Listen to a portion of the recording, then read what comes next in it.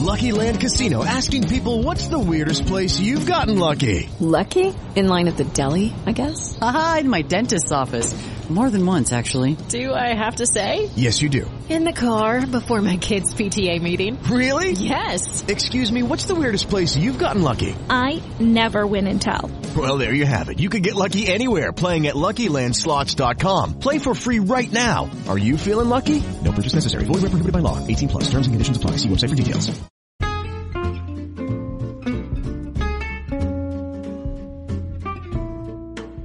Hello and welcome to It's a Fandom Thing, where each week I'm joined by a panel of guests to discuss all things fandom from the female perspective. Everything from Star Wars, to The Office, to cosplay, to fanfic. It's all right here, so sit back and enjoy this week's episode. Hello and welcome to It's a Fandom Thing. And this is our final episode celebrating Pride Month, And we are going to be talking about a topic that covers a wide range of things, so we will definitely have to revisit it in the future. We're going to be talking about representation in film. And if we get to it, we're going to talk a little bit about the future of representation in film, maybe just talk about the way it's looking right now in the late 2000s and beyond that. So before we get into that, I want to, again, just quickly mention that we now have sponsorship. So if you want to sponsor the podcast for as little as 99 cents a month, you can do that by just simply clicking on our Anchor page, and you should be able to just quickly join there. And you can, like I said, it's a monthly donation of 99 cents to all the way up to $9.99 that you can make. And from now until September 1st, we will be donating everything we receive from that to various Black Lives Matter charities. And we have quite a list that we have going of ones that we would like to donate to, or that I would like to donate to. And also, like I said before, if anyone knows of any other charities that may be getting lost in the shuffle, please feel free to reach out to us. One of the ones that we are donating to is the Okra Project, which I urge everybody to go and seek that out. And even if you don't make a contribution to us or anything like that, please just go on there and seek them out, because they help a lot of Black trans people. So that's a really, really good organization. And then also we are once again doing ads. So I've added them to a lot of our previous episodes. So it's just one ad right now. But again, like I said before, any money we receive from that will be donated to Black Lives Matter charities. All the way through at least September 1st. And then after that, we'll look at doing a portion to Black Lives Matter organizations. And then in the future, we will keep, donating to various organizations that need our help. Okay, so now let's go around and have everybody introduce themselves and tell me one thing that they're excited about right now in pop culture. Start with you, Eli. Hello, my name is Eli Bazan, co-founder of the Parasol Patrol. One thing I have to admit, it's driving Pasha nuts, even starting to bug me a little bit. Anytime that I'm channel surfing and a Marvel movie comes up, it is getting put on the screen. Way too much Marvel movies right now. What was the last one you watched? Yeah, it was Civil War was the last one. Yep. Okay. Actually, I haven't seen that one.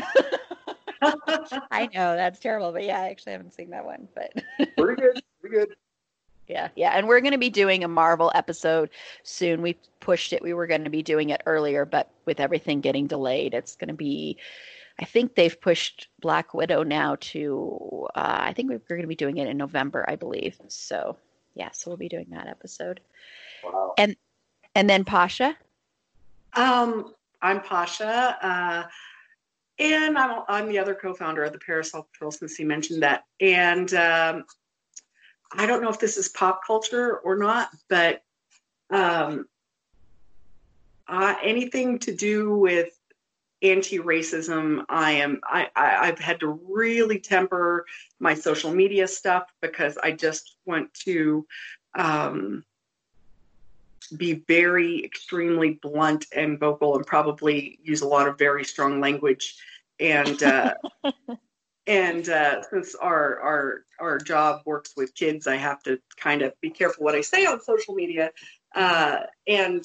So that is actually pretty much consuming for me more than any TV and I'm listening to the audiobooks from David Wong. I've been listening to them. John Dies at the End. Have you heard of those? Yes, I have heard of that. Yeah. Yeah. So yeah, those are hilarious. So that's basically it. And I think they made a movie of John Dies at the End. I'm pretty sure. Yeah, that's what I thought. I haven't seen it though. It stars Paul Giamatti, and I have not seen it. So yeah, I haven't seen it either. But yeah. And then Sarah. Yeah, I'm Sarah Alder. I live in Aurora, Colorado, and right now I am kind of bouncing back and forth between re-obsessing about Sense8. I love that show. I fangirl that one so hard. And I'm watching Queen of the South, which I love that show. And I'm trying to get off of electronics and screen time as a little bit, at least every day. And so I'm actually researching the history of coffee shops and coffee. So oh, wow. It's quite interesting. And I'm a huge coffee junkie, so I'm excited to learn more of that. Huh. Wow. That's that just makes me think of when I was a teenager and spending hours upon hours upon hours at places here drinking coffee, like Muddy's and Paris on the Platte, and and stuff that's like where that. Joyce and I had our first date. Paris. My God. Paris on the Platte. I haven't thought of that place in sorry, a long time. I just flashed my Gothic days after going to the crypt on Sunday night, and everybody would then go to Paris on the Platte. So. Anyway. Yep. Awesome. It's sad to me that place is closed, even though I haven't been there in years, but it's still sad to me. Most of those places that I went to are closed. So, except for Denny's and stuff.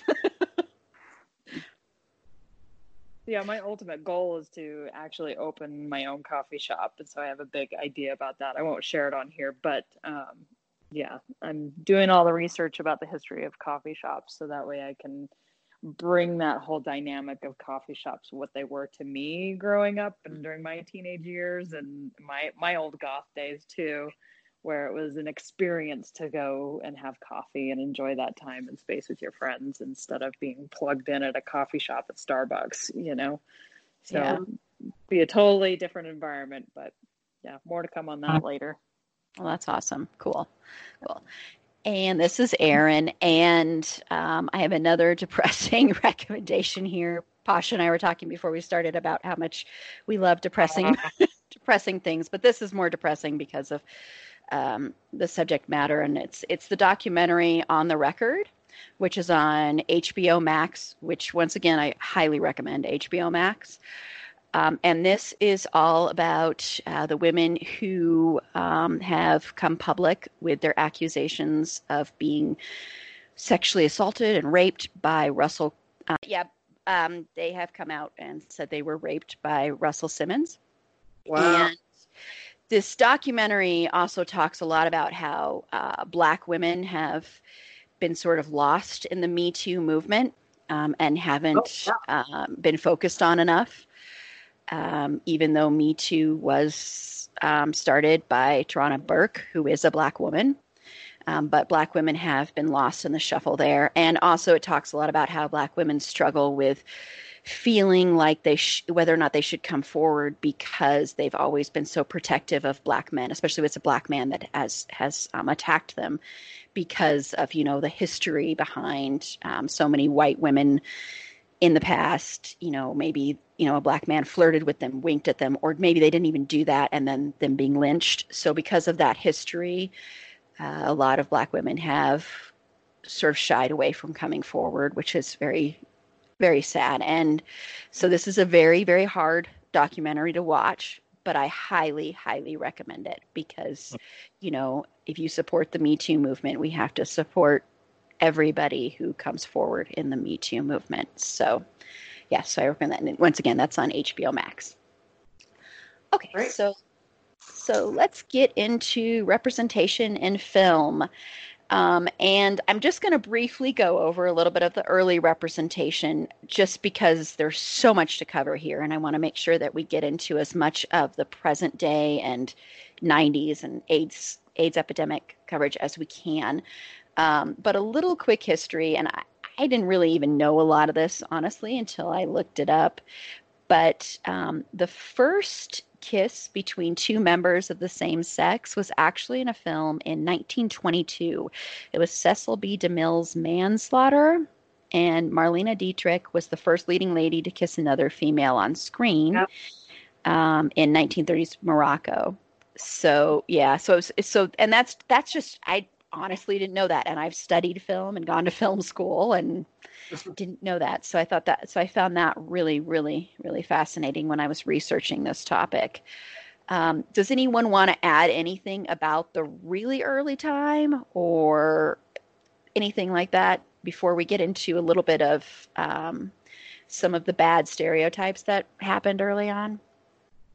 Well, you put on the list Some Like It Hot, and it was produced and directed by Billy Wilder, who for the longest time I thought he was probably gay, and he's not, but he's done so much, especially in his earlier work, for gay cinema. He wanted, for instance, what is the name of that movie? Jack Lemmon's character is on an airplane with another character, and he pitched that Jack Lemmon's character to be gay because there was a lot of subtext there, and of course they did not allow that. But in one of his movies, it was about a German POW camp, and they had this whole scene of American prisoners of war having a dance and them dancing very intimately together to a song called "I Love You." And so he's done a lot to kind of, before anybody else did, to further that. So anything by Billy Wilder, his early stuff anyways, is great. Like yeah. Yeah. And I know some people though have criticized Some Like It Hot. Because of its fiction. Yeah. And there are things I like about Some Like It Hot and things I don't. But yes, of course, that whole thing of pansyism and the mincing and stuff really kind of is, of course, horrible. But Jack Lemmon's character kind of comes into his own through dressing as a woman. So I don't know. It's a mixed bag. That's true. Yeah, and Eli, have you seen Some Like It Hot? I have not actually. I have not. Yeah, it's actually a really good one to check out. But yeah. Did you see it, Sarah? Have you seen that one too? I have not. The only one that was the older one on the list that I started watching that I thought was interesting was Glenn or Glenda. Yeah, Ed Wood films are interesting. It was. I don't know if you want to start talking about that one yet, but that one was definitely interesting. Yeah, no, we can go into that one. We've talked about Some Like It Hot, and Glenn or Glenda came out a few years before that. And as everybody knows, Ed Wood kind of created the B movie. If you really, he was one of the big creators of that, and yeah, he's a very interesting guy. He's very cool. But yeah, so what are your thoughts on Glenn or Glenda then? I thought it was interesting seeing the opening scene. It was like a mix of the Outer Limits and American, what is that, Mystery Science Theater opening. And it was like mystery, like, but what about man's mind? And it's this complex thing, and then it pans into this whole experience. And I think the opening scene really captured like what it would probably be like to experience being somebody who is transgender or gender non-conforming during that time period, where they had their suicide letter actually say, I would rather die wearing what I feel comfortable in than be arrested and treated differently. And that really spoke volumes to that whole experience of being transgender, and nothing has really changed throughout history when it comes to that. But I also really appreciated how the inspector was really curious and wanted to understand the dynamics of what was going on, and went to the psychologist or the doctor to be educated on it, which is really uncommon. And so for that to be portrayed in that early stage of cinema was amazing to see. So definitely wanted to make sure I touched that. Yeah, it opens with the suicide note of the suicide of Patricia, and who had been arrested 4 times for cross-dressing and actually had been in prison for it. So, and that's why they committed suicide. And yeah, that quote you were talking about, I actually, and one of the things that Ed Wood was very specific about is that transvestitism, back then transvestitism was the commonly used term, was not the same as homosexuality. That gender was not the same as sexual preference, well, not preference, but orientation. So it's it's just kind of course it goes into fetishism and BDSM and crazy devils and dreams and stuff like that. It's a crazy movie, but it's not a great movie.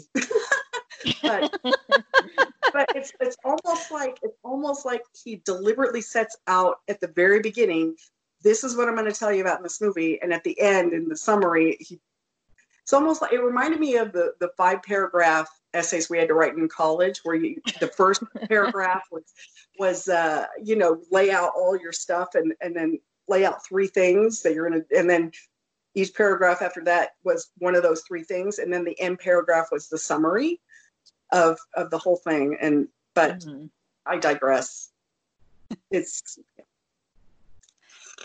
yeah, and we'll have to do an episode at some point about Ed Wood, because, and I'm amazed I didn't put this on the outline, because anyone who listened to our cult films episode knows that that's when Erin discovered her undying love for John Waters, that I didn't even realize how much I loved John Waters until we were discussing him. But I think if Ed Wood hadn't been around, we wouldn't have John Waters. And we can get into some of his movies in a little bit here, but yeah, he's very, very, very similar to John Waters in a lot of ways. I mean, and that was in the 50s, and granted, Ed Wood's films are more, like cult status, but he's still pushing the boundaries. Back then was a big deal. I mean, you didn't really see that much back then. Which leads me to a lot of what you would see, especially in the 60s, 70s, and then the 80s as well, is a lot of you would see gay men and women portrayed as either like villains or sadists or very depressed or asexual, not asexual, but like sexless, basically. You would see them be murdered a lot, or you would see them, like I said, be the villains. And then, of course, you had the bury your gays trope that came about a lot. So you didn't really see very positive depictions of anybody in the LGBTQ community. And very often, really. And I can't really think of many early on in the 60s that had too many positive depictions of it. I don't know if you guys can think of any that were pretty positive. Do you guys have any? I really can't think of any. I mean, nothing positive. I mean, kind of the exact opposite for me. I mean, Cruising was a brutal watch as a teenager. Yeah. I don't know how that slipped in past my parents, but I remember watching that and just going, this is just a crazy, evil,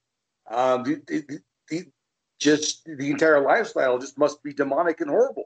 Mm-hmm. And then as a man who would grow up and be involved in another lifestyle, I realized that nothing could be further from the truth. So I remember seeing it, though, and just being terrified. Yeah. And if people don't know what Cruising is, Cruising is basically about a serial killer who preys on gay men, and a police detective goes undercover in the underground S&M gay subculture of New York City. And it's a very negative depiction. And Al Pacino is the star of it too, in case people didn't know that. But yeah, that's one of those that's often mentioned as one of the more negative films for sure. And you even had, I mean, Children's Hour, while it did depict a relationship between two women, you did have I believe it was a suicide in that one. Shirley MacLaine's character. Yeah, she hangs herself after she admits her love. Yeah, Audrey Hepburn. There is. Yeah, she declares her undying love to Audrey Hepburn, and then of course has to die because that's bad. And especially with people in the trans community, I mean, the list is just unending of how they've been vilified. Everything. I mean, one of the horror films that won an Academy Award, Silence of the Lambs, was just, icing on the cake of movie after movie where there was one movie I remember watching when I was a kid with Raquel Welch, and she was a teacher, and it was edited, but she was essentially assaulting boys that were her students. And at the end, it turns out that no, Raquel Welch was born male. And so therefore was bad. That was my first encounter as a kid with anyone from the quote unquote trans community, that, and everything from there was just so awful for the longest time. And also, of course, this happens, and this is just a product of our time.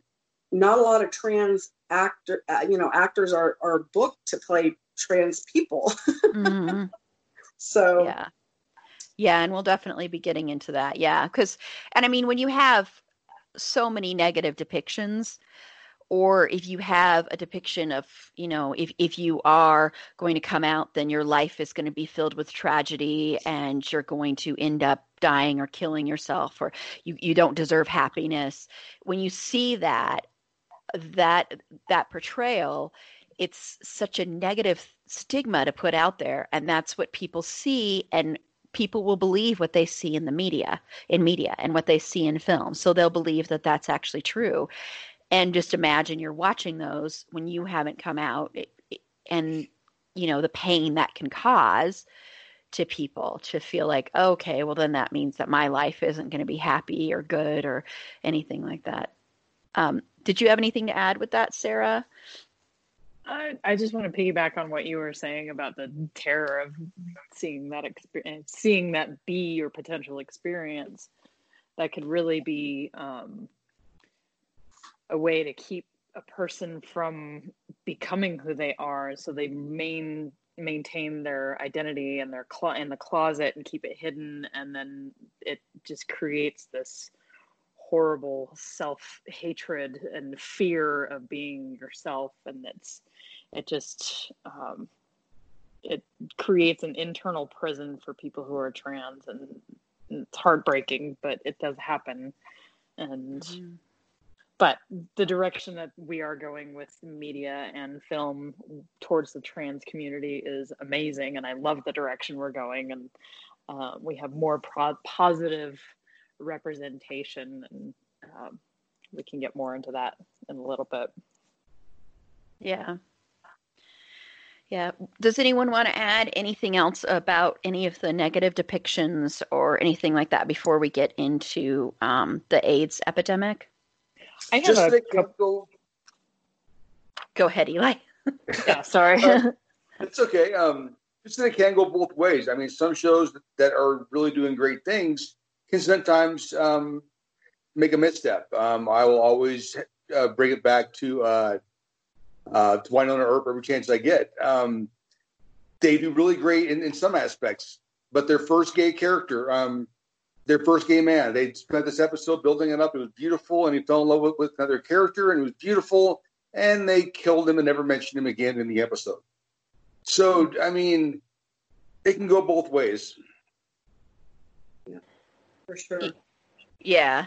Yeah, and we'll definitely have to talk about that sometime with television, because television still has at least network television has a long way to come with that, I think, to go with that. I mean, especially the network CW. We will definitely do a show calling them out, because they have issues galore with a lot of these toxic tropes. So yeah, and not just the bury your gays trope either, but they have lots of toxic tropes that they do. Okay, and I'm sorry, Sarah, was there something else you were going to add, or Pasha? Yeah, I was gonna share some of the movies that I remember seeing when I was younger. The movie Tootsie. I don't know if you ever saw that with Dustin Hoffman when he was dressed up as I totally forgot his character's name, but that was an interesting representation. Even just like the representation of Mrs. Doubtfire. Yeah, Robin Williams did an amazing portrayal of her, and the way that they portrayed her as a character was really amazing. But I think it made it more accessible and acceptable, because Robin Williams was portraying an older woman, so it was like, oh, it's not sexualized, so it's safe. Some dynamic. So the only other movie that I can think of that I remember watching is the movie Normal. I don't know if you've ever seen that one. I forget who was in it, but it was a man in his like 50s or 60s, and he goes to his retirement party at his work, and then he has a total like meltdown or something like that, and he slowly comes out of the closet as a trans man, trans woman, and wants to transition, and goes through that whole experience. So it was really interesting seeing that side of the portrayal of the coming out process, and how a lot of older generation people wait until their family and their life and their career is all taken care of before they can become themselves. So that really speaks to the closeting dynamics that we've pushed the trans community into through our media and through movie representation. Like, okay, well, you're going to stay here until it's safe enough for you, or if we will allow you out. So that was a good depiction of that journey for a person who's trans. And that was the one with Jessica Lange, right? I think so. Yeah, yeah, that's just yeah. But there was Tom Wilkinson. Yeah, you mentioned Robin Williams, and then we're talking about trans, and it reminded me of a movie I really love, The World According to Garp, where John Lithgow plays a trans woman, and there's one of my all-time favorite movie quotes, but this may be a family podcast, so I won't repeat it. No, it's okay. It's okay. I have had tons that are explicit, so you can go ahead. Well, in The World According to Garp, Robin Williams, giving away a plot point, pulls into his driveway with his kids. They had a habit of turning off their lights and the headlights and just coasting into their driveway down a hill. Well, it turns out that his wife was having an affair and was doing something in the front seat of the car to her lover, and was rear-ended by the car. And John Lithgow later says, I had mine removed under anesthesia. I couldn't imagine having it bitten off in a Buick. Oh, God. Oh, Lord. I feel like I've seen that in another thing before. Yeah. John Lithgow's character in that is just unsexed, desexed, no romantic love interest, nothing like that. But the portrayal itself was very, I think, realistic and loving. And I just wish they had been able to, at the time, get a trans person to play it. So, yeah, that would have been good. Okay, well, let's get into what started happening. You would start to see the depiction of the AIDS epidemic. That became sort of the biggest trend of movies that would feature gay men. And of course, probably the most well-known movie that deals with that would be Philadelphia. which stars Tom Hanks and Denzel Washington. And if you don't know, it's about Tom Hanks' character gets fired from his law firm because he has AIDS, and he sues the law firm with the help of Denzel Washington, who is homophobic. And it's about them developing a friendship and Denzel Washington changing his views. And it's probably the most well-known movie about the depiction of the AIDS epidemic. At least I think so. What are your thoughts on Philadelphia, Eli? I will say that it definitely watches differently now. I've been HIV positive for a little over 4 years, and undetectable the entire time. So these definitely watch differently than the first time that I saw them. Philadelphia in particular, I remember watching it and it was brutal. But watching it after I was diagnosed, it has a different level of brutality. Yeah, I bet. And do you view the film negatively or positively, or? I think it was a very real look. I think it was great that it showed the cultural bias that Denzel Washington's character had toward gay men in particular, and then watching that relationship grow when he went from being just another faggot to being a human being who was dying of AIDS, and what that entailed. So I think it was a very important film. I think it was very well done.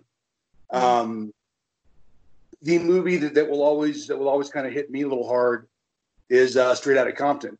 That was the first movie that I watched after my diagnosis, and watching the end of it and the tale of how Eazy-E died from AIDS.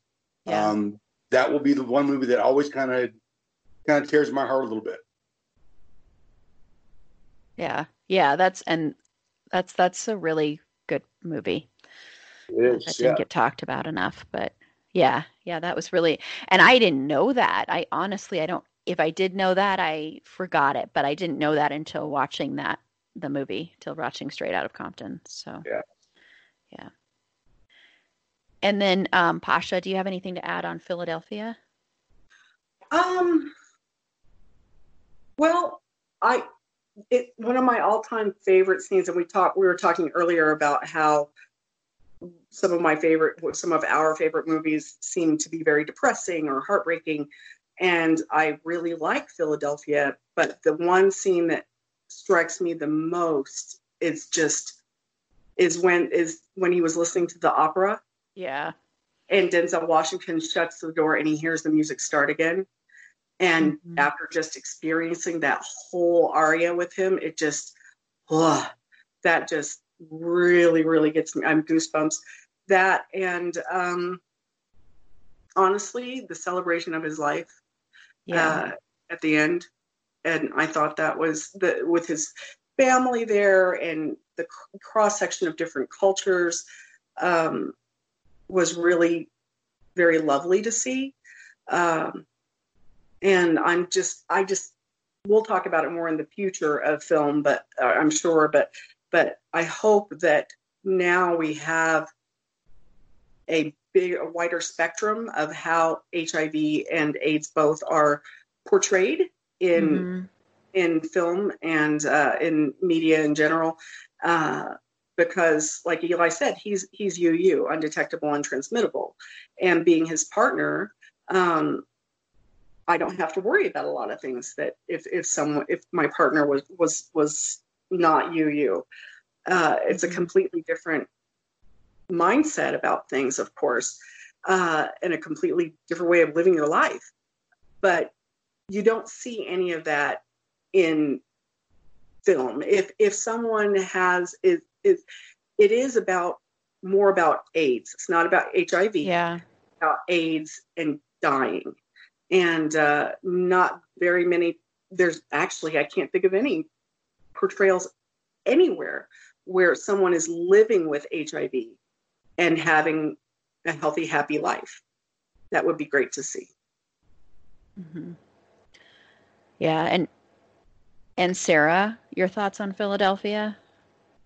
I remember watching this actually with my dad, probably after it came out. My dad would normally like rent rated R movies and stuff that weren't allowed in the house when my mom was away. That's why we rent all the rated R movies and let us older kids watch. Growing up Mormon was quite the interesting experience, but it was really eye-opening and raw to a world that I had no idea about, no idea whatsoever, and it was heart-wrenching to watch, and I'm so grateful that I did watch it, and it made me more aware of the massive disparities of, I can go on the whole tangent about the whole pharmaceutical medical system that we have set up, and how yeah, so I'm not going to go down that rabbit hole, but I love the portrayal of a successful,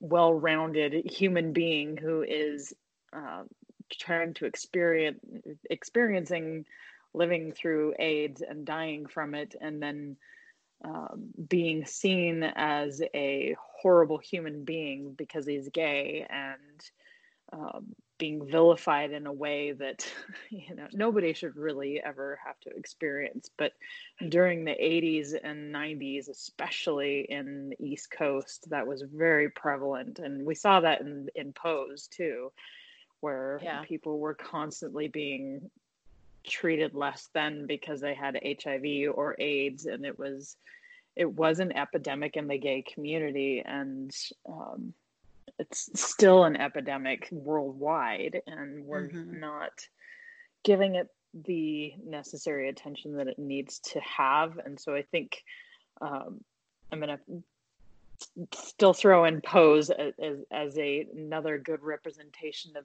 we need to keep the conversation moving forward and continue advocating for more awareness and fundraising and movement towards finding a cure for HIV and AIDS. And so I think this film really portrays what it is to have AIDS. And I cannot imagine living like this, but it also has a lot of intense historical context for the gay community during that time. There was so much loss, and there's so much pain and suffering that people experience, seeing friend after family member just die consistently from having AIDS or HIV. And so I think this is one of those brutally honest movies that definitely needs to continue being a representation of the AIDS epidemic. Mm-hmm. Yeah, and I remember, for me, I've mentioned this before. It reminded me a lot of when I was young. My mom's friend, Richard, she took care of him in his final days. He passed away of AIDS, and she always tells me about being there. She was there when he died, and he died at home. She was taking care of him there, helping. She would go. The only thing that he was able to eat was movie theater popcorn, so she would always go to the movie theater and get him movie theater popcorn. And, this movie brought back a lot of the memories of what she would tell me and the moments that I would see him. I was very young when he passed away, but he was one of her closest friends. And a lot of people did turn away from him when he was going through that. And that was very painful to watch, especially for my mom to watch. But she also said, and that's what kind of some of those moments in Philadelphia remind me of. Even the music scene, with the opera scene reminds me of what she told me when she told me, when he died, seeing the peacefulness of it in a way. She said it was like he was finally at peace. And she said, in a way, it was almost beautiful. And she said, I could feel his soul and spirit leaving. And she said, that's why I could never in a million years say that people don't have a soul or that they don't go somewhere else. So, that watching that movie, and I've never talked to my mom about it to see if she feels that way, like if it brought any memories from her or if watching any of these do. I know she's mentioned it a couple times if we've watched something together, but yeah, so that's what it always sort of reminds me of, or I think about other friends that I've had that maybe we lost touch, and I knew they were either HIV positive or had AIDS, and wondering where they are when I see movies, or when I even see television shows. And yeah, I agree, Pasha. We do need to see more of more not just the tragic side. Especially now, I think we need to see all sides of it. I will say that and we talked about Queer as Folk earlier this month, and I will say that it was nice in Queer as Folk to see the character of Ben, get married and have children. I mean, not have children, but adopt children, Hunter. And I thought that was nice to see as well, to see him go on and even though they showed him go to the hospital at one point, the show didn't end with him dying. It ended with him still having this life and this marriage and this family with Michael. So I will add that in there. That was nice to see that in the early 2000s. Yeah. Okay. Well, are there any other movies that you guys want to bring up? Eli, are there any movies that you'd like to mention that depict HIV or the AIDS epidemic or anything like that you'd like to mention in this section? Dallas Buyers Club. Oh, yeah. Mm-hmm. I think that was a great one that kind of showed some of the ugliness of what was really going on with the public pharmaceuticals, nobody really caring because it was gay men. And I think that's another one of those movies that's kind of important to watch if you actually sit down and realize what it's talking about. It's a pretty rough movie, and it shows that we actually took profits over people because it was gay men. Mm-hmm. Yep. Yeah, that is. And I am not a Matthew McConaughey fan, and I thought he was really good in that one too. I'll just say, but killed that role. Same here. I actually remember him going on late night shows, so skinny and so gaunt, and they would ask him about it, and they had not even been picked up yet. They had almost completely finished filming before a studio picked it up, and he would go on and very raw and very candidly say, this is important. A studio needs to pick this up. And at first, nobody would even touch it. I mean, Matthew McConaughey playing this role, they were like, nah, and who the heck is Jared Leto, and for him to go on and win the Oscar and playing a trans sex worker and who had AIDS. And I think that it also has really great representation of allyship. Which sometimes our films and stuff can play to us as an audience and not necessarily. That's one of the things Philadelphia was broadly based. And I think Dallas Buyers Club was also. So, yeah, more of that. Yeah. Sarah, did you see Dallas Buyers Club? I actually have not seen it. It's been on my to watch list, and I think I started it and had like 5 minutes into it, and then I gave up on it. But another movie I do want to bring up, and I know this is also a Broadway play, is Rent. Yeah. Oh, definitely. And that's definitely around the same time frame as Pose in New York in the 80s and early 90s, where a lot of people were dying of AIDS, and they bring that to the screen as a musical performance, and they show the breakup of relationships and the despair that everybody feels and the loss, and I'm glad that they brought that to movie, because that's a very powerful movie and important movie. But even in the movie, they have an AZT break, and it becomes kind of norm to take your medication together, and so it's interesting seeing how, just even as a culture, our pharmaceuticals have followed the AIDS epidemic from AZT to men and women taking PrEP, and just how things have evolved. So at least we're still seeing some of the conversations still happen, but not nearly as important as it could be. Yeah. And may I interject, and maybe this is off topic. If you are, everyone should be on PrEP, period. Everyone should just be on PrEP. I'm on it. I was on it actually before I even started dating Eli, and my kids are on it. I think it's important. If you're not familiar with Truvada and what PrEP is, it essentially prevents you from catching the virus, and it's really, really effective.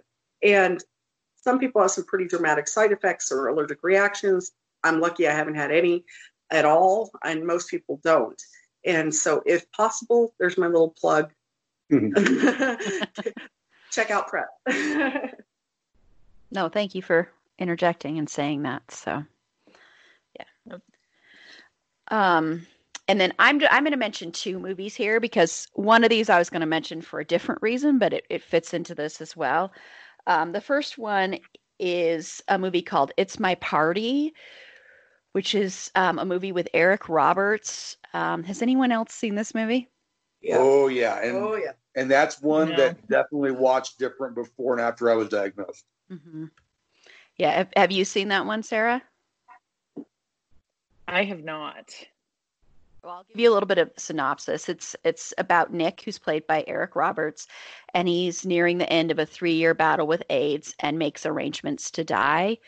Mm-hmm. And he hosts a party to say goodbye to his friends and family, and it's about that party, and his ex-partner and his relationship with his family and his sister.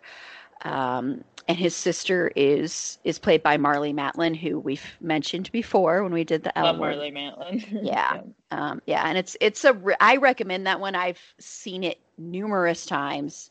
It's more of an independent one. And I'm not a big Eric Roberts fan either, but he's really, really good in it. And then Margaret Cho is really good in it. And so is Gregory Harrison, who plays his ex-partner. So yeah, I think that's a really good one to seek out. It's and it's based on a true story. It's based on a person that everybody, I guess, in the movie knew about and knew the story. So just as a little aside there on that one. And then the other one I want to mention, this is a movie I absolutely love, even though the ending was kind of abrupt and could have been better, is a movie called A Home at the End of the World. And this is another one I thought of today that I didn't have on the list. Has anyone else seen this movie? I have not. Nope. Nope. Okay, well, I recommend you guys go see this one, because it's with Colin Farrell, Robin Wright Penn. She was Penn at the time. She's not anymore. And Dallas Roberts. And it's Colin Farrell's performance in this movie. You have to see it just simply for his performance, because he is so incredible. And I really think they don't really outright say it. They more say that he's bi, but I think Colin Farrell's character is more pansexual. That's what I really think his character is. But he's just this very, very unique kid who early in the film, very beginning of the film, not really a big spoiler here, his brother, who he looked up to as Big Brother, and this was in the 80s. The film takes place from the 80s until, 70s into the 80s. And his brother gets really high and runs through, a sliding glass door, and a chunk of glass cuts into his neck and kills him. And it's it's intense to watch. And it's this thing that sort of shapes Colin Farrell's character, Bobby, But instead of turning him into this guy who might be very depressed and lonely, he is lonely, but he has such this amazingly beautiful, wonderful heart, and he develops this friendship with Dallas Roberts' character when they're kids, because there's kids playing them as well, and they become really close. And Dallas Roberts is gay and very much in love with Bobby, with Colin Farrell's character. And then there's this woman played by Robin Wright, whose name is Claire, and she is pretty much in love with both of them, with both Dallas Roberts' character and with Bobby, with Jonathan, Dallas Roberts' character. And Claire gets pregnant, and then she, after she gives birth, she is diagnosed with AIDS. So you see a woman struggling with it, with dying from AIDS. So yeah, so I just wanted to mention it for that. And I really, really highly recommend this movie. A lot of people criticize the end because the end of the movie is very like, wait, it ended? It just kind of abruptly ends. You can tell there was probably a bunch they cut.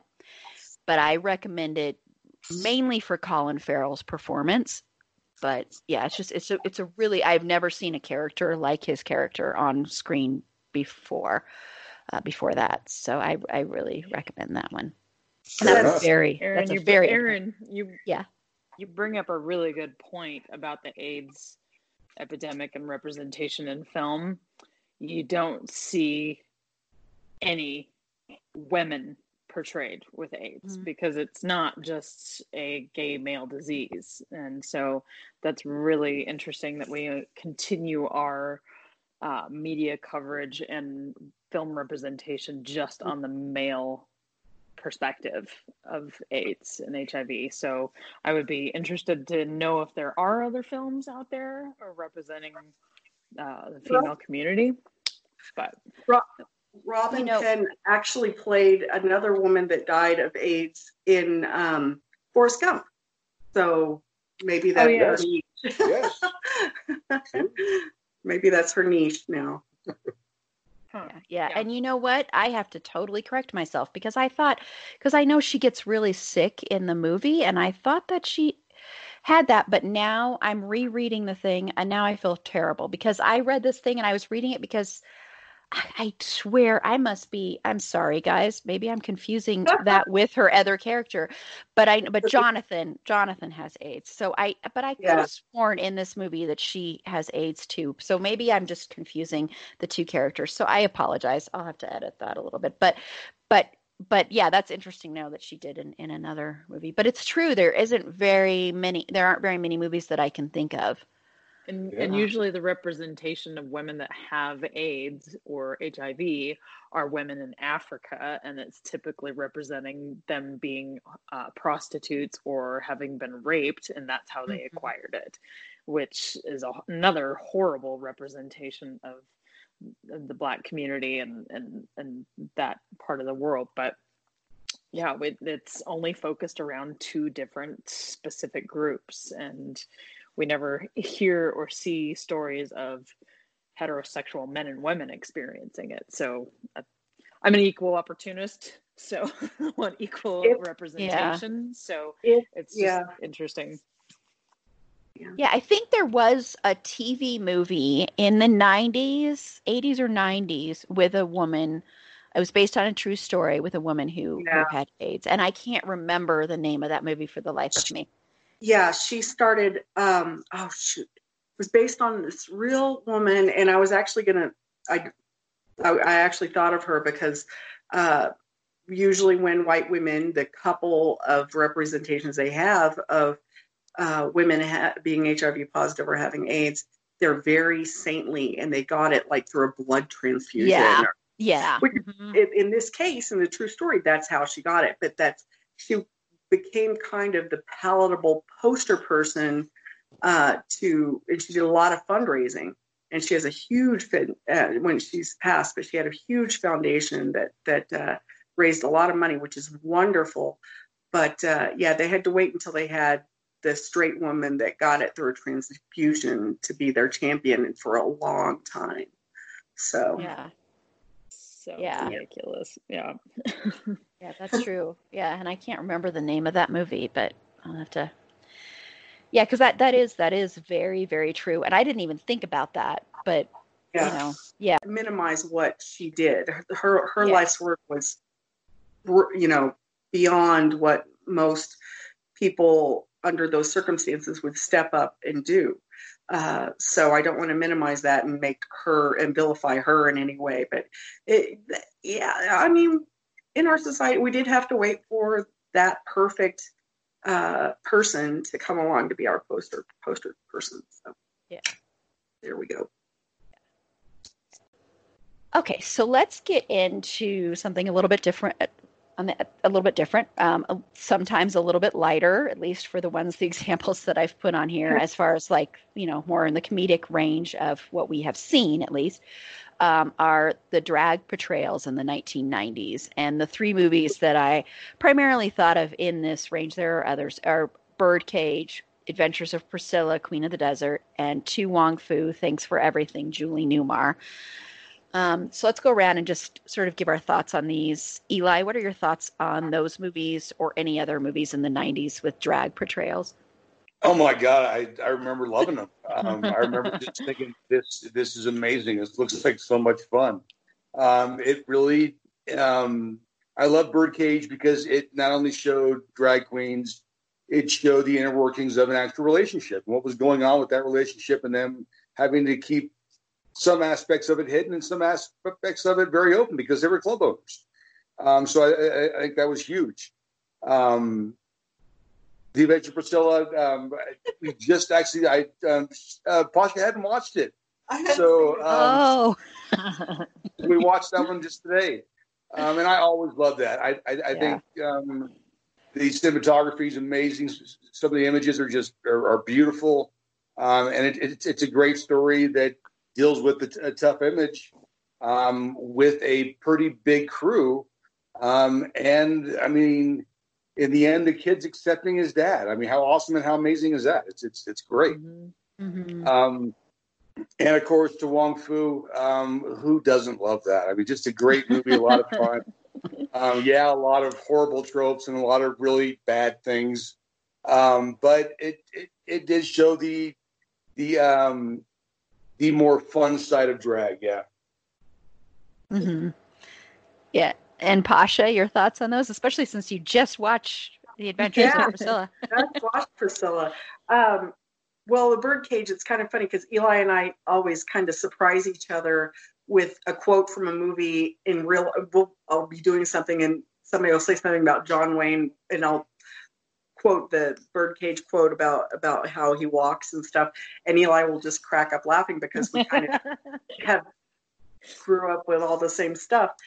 You were talking about the 80s and 90s. That's when we grew up. We're older than you guys. And so that was our lives. So we lived through all that. But let's see.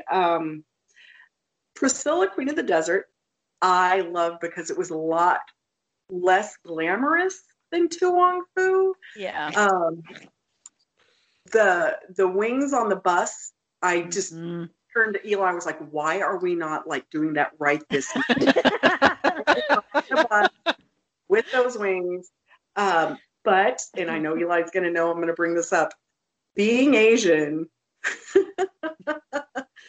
the wife that is obviously a sex worker as well, and with the ping pong balls and all that stuff, I was like, well, there you go. With the language, it was no language whatsoever, and just, this shrill, I was just like, Well, so that I have to admit, it's kind of like, I love Breakfast at Tiffany's. I cannot stand Mickey Rooney in it, what they did, to turn him into a Japanese character, and the way that was portrayed ruins the entire movie for me. But Priscilla, I liked it. I hate to say this. Oh, no, I don't hate to say this, but I actually kind of liked it a little more than To Wong Foo, just because it reminded me of real queens I know in real life, in real situations. We could totally see that. I pointed out in the one scene, it shows their hotel room and it's just trash. Their suitcases are open. There are clothes everywhere. It's just, jewelry's everywhere. And in To Wong Fu, they have a magical scene where they snap their fingers and scarves just perfectly land, and the whole place is decked out like the inside of Genie's bottle. And so, but I also still love To Wong Fu, of course, because and a common thread through a lot of these is Robin Williams. Just saying. That's very true. Fu and the Birdcage, he was brilliant. I also like that Nathan Lane is gay and he got to play a gay character, and that was really nice to see as well. So those are my thoughts. Yeah. And Sarah? Oh, I love The Birdcage. I watched it recently with Joyce, and it's always super fun, and I miss Robin Williams so much, so it's nice to be able to honor him by watching his films consistently. But just the flamboyance and the exuberance of their whole lifestyle and everything being dramatic, and then these relationship compromises for each other. It's just really, really interesting and fascinating, and how forgot who plays opposite of him. I can never remember his name. But him being the mom and just coming in and being like this flamboyant drunk lady. It's hilarious. So the dinner party was absolutely hilarious. And just how they get the congressman or senator out of the place by dressing him in drag, and then it was really, I think it was really eye-opening for like, this can be fun without it being sexualized or being anything other than what it is. It doesn't completely define who you are. It's just a part of who you are. And I like the reminder of that movie telling the audience that it's okay to express who you are, not hide who you are to make other people comfortable. And that's really big for the gay community, that I think they really portrayed very well, and how much Robin Williams was having to hide about his identity in order to make his son comfortable about meeting his potential new in-laws. And Priscilla, Queen of the Desert, it's really funny looking at the actors in this movie. Hugo Weaving, who was Agent Smith in The Matrix. So it's really interesting seeing him in two different worlds. And like I remember watching this in the early 90s with some friends, and it was so extravagant. It was like so interesting watching. And Guy Pearce, I love his character because he's so flamboyant. But it's a fun movie. It's very flavorful, and I love Terrence Stamp, who plays the older drag queen. It's just like, doesn't put up with anybody's shit. So it's kind of plays on the whole drag mom dynamic, and which I think is definitely important for the drag community. But from what I understand about this movie and To Wong Fu was an American remake in response to this movie. So it's interesting how they brought that about. And I love Wesley Snipes. He plays the best drag queen. Oh my God, he looks so comfortable in his skin in that outfit, in his outfits, and it's just the opening scene where he's like getting giggly about putting on stockings. I've never been that giggly about putting on stockings. It's usually like I'm like the character from Curly Sue, where she's laying on the floor in pain because she hates it. If anybody remembers that movie.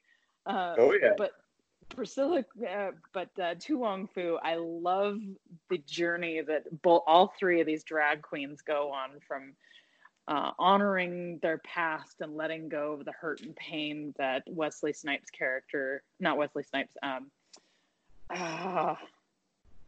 my God, I can't remember his Patrick name right Swayze. now. Patrick Swayze. Yes, I'm sorry. I know. Don't hate me. Don't haunt me like in Ghost. But just his reconciliation with his family and his past, and letting that go, and just honoring himself, and Wesley Snipes' character just being blatantly like exuberant and unapologetic about who he is. I love that about his character. But John Leguizamo as a drag queen is hilarious.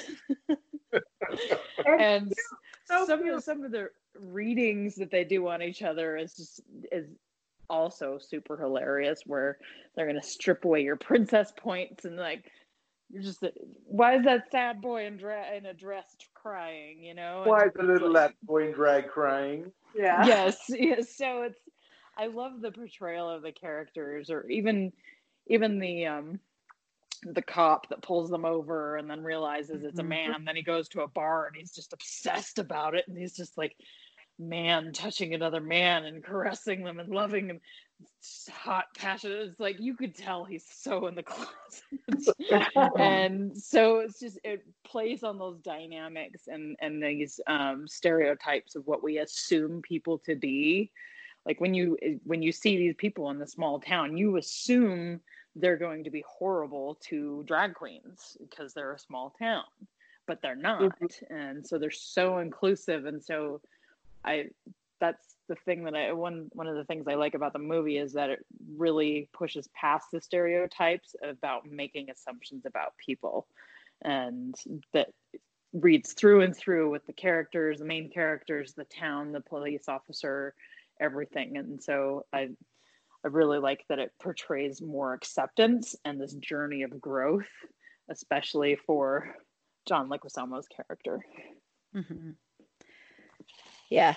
And I know you were saying, Pasha, that you guys do some quoting from Birdcage, and it reminded me, my friend and I used to always say, or she used to always say, so how about them dolphins, all the time, constantly, when there was any kind of weird conversation going on. So I was saying that. I forgot that was where that came from, and we had to say that randomly, and I'm like, that sounds so familiar. Like, how about them dolphins? But I'm not into sports ball anyway, so I kind of relate. That's funny. Yeah. And I love all three of them. And I do agree with you, Pasha. I think I like Priscilla a little bit better than Tu Wong Fu. And I remember Birdcage, that was right after I graduated high school or somewhere around that time. And I remember seeing that in the movie theaters and just loving it. And then Priscilla was just one of those I just fell in love with. And then I remember Tu Wong Fu coming out as kind of a response to that. But yeah, there was Priscilla there was like this resurgence. There was like all these Australian movies in the 90s that were like a big deal. All these independent Australian movies, like you saw Baz Luhrmann coming out, like especially with Strictly Ballroom, and then of course he went on to other things. Yeah, and Strictly Ballroom, honestly, is the only Baz Luhrmann movie I like. I'm not really a big fan of his. Same here. Good. We're on the same page. Good. Someone else thinks that, because I do not like Moulin Rouge. I can't stand that movie, and I love Ewan McGregor, but I can't stand that one. I don't like The Story of Romeo and Juliet anyway, so I didn't like that one. And I don't know if I've seen his other ones, but But yeah, so it was this interesting period of time where you saw all these independent Australian film was just this big thing back then. And I thought Priscilla was one of the best ones, and the acting in it was so great. And yeah, I do agree there were some negative portrayals there, like you mentioned, Pasha. And one thing I want to point out with Tu Wong Fu is, and this is one thing I want to mention a little bit when we get into more of present day, is you don't see a lot of representation of people of color in a lot of these movies. And with Tu Wong Fu, you had a black man, and then of course you had John Leguizamo in there, and then Wesley Snipes, and then John Leguizamo. So that was something different. You didn't really see that. You had just the one white guy and then two people of color. So I just want to point that out, because that was a little bit of a unique thing, I think. I mean, I can't think of too many movies that didn't just have white men or white women in them. And Wesley Snipes, I'm sure they picked him because he was a big action star. Yeah, but he's not just a black man; he's dark. Yeah, that too. And I really loved seeing that. I remember going to see the movie with some friends and I've always had a weird mix of racially diverse friends. We look like a Benetton ad walking down the street. Y'all are too young to know what that is, but trust No, me, I it know was. what that is. but that was something that they pointed out, was that Wesley Snipes was not only beautiful as a woman, but as a dark woman. So Yeah, that too. Yeah, that's thanks for mentioning that. Yeah, that is true, because you don't see that much as well either. And just a shout out for him as Blade. I still will always love that movie. I'm a vampire addict, so yeah. That's a really good one. one thing that I observed to Eli about the drag movies is, like Ed Wood way back in Glenn or Glenda, and pointed out that the term he used was transvestitism is different than homosexuality. And even in Tu Wong Fu, they talk about a gay man who, they specifically spell out the differences, right? And that they are supposed to be drag performers. They're gay men with too much style. And yet the entire time they are living as career girls, as women. And so I know that even in life, that is so complex and so kind of fuzzy sometimes around those boundaries.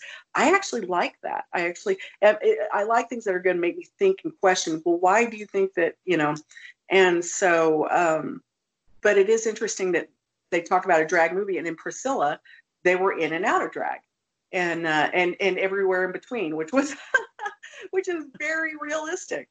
I mean, I don't know how many times we see our friends in face, in their gown and in face, but then a backward baseball cap instead of their wig. So.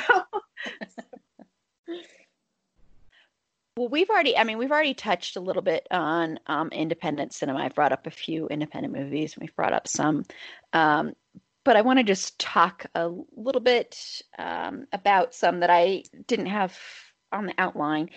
But I want to talk about this movie called All Over the Guy. Has anyone seen this movie? I've not. No. See, I see all these really independent movies. I'm like, I own this. I own this movie. But this is this is a romantic comedy with two gay men in 2001. And it stars this guy, Dan Bukatinsky. You've seen him probably in a million different television shows. One of probably his most well-known he was in Scandal. And he played, I'm not going to remember the character. I'll have to look it up here. And then this other actor, Richard Ruccolo, who's been in a lot of the Beverly Hills 90210 type movies. And then Adam Goldberg, who is known as being in tons of independent movies. Yeah. Lisa Kudrow's in it as well. But this is very much a romantic comedy where Dan's character Eli meets Richard's character Tom. Yeah, Eli. And Eli is a romantic, and Tom is like Brian in Queer as Folk, really. And they have this kind of love-hate relationship when they first meet, and it's their love story, and it's and Joanna Kearns plays Tom's mom, and there's this very interesting scene that they have that you see why Tom is so shut off and cold. But what I wanted to mention in this movie is they have this scene where Eli and Tom, when they go on their first date, and they're talking about movies and representation in movies, and Eli mentions In and Out. And character of Tom goes off on the movie and just does this whole tirade about the movie. And then Eli, under his breath, says, "I'm not even going to mention the birdcage." But it's really interesting to see. And so the reason I bring that up is I also wanted to quickly bring up, and I didn't put it on the outline, but I really think it's important to bring In and Out up really quickly before we move on to present day.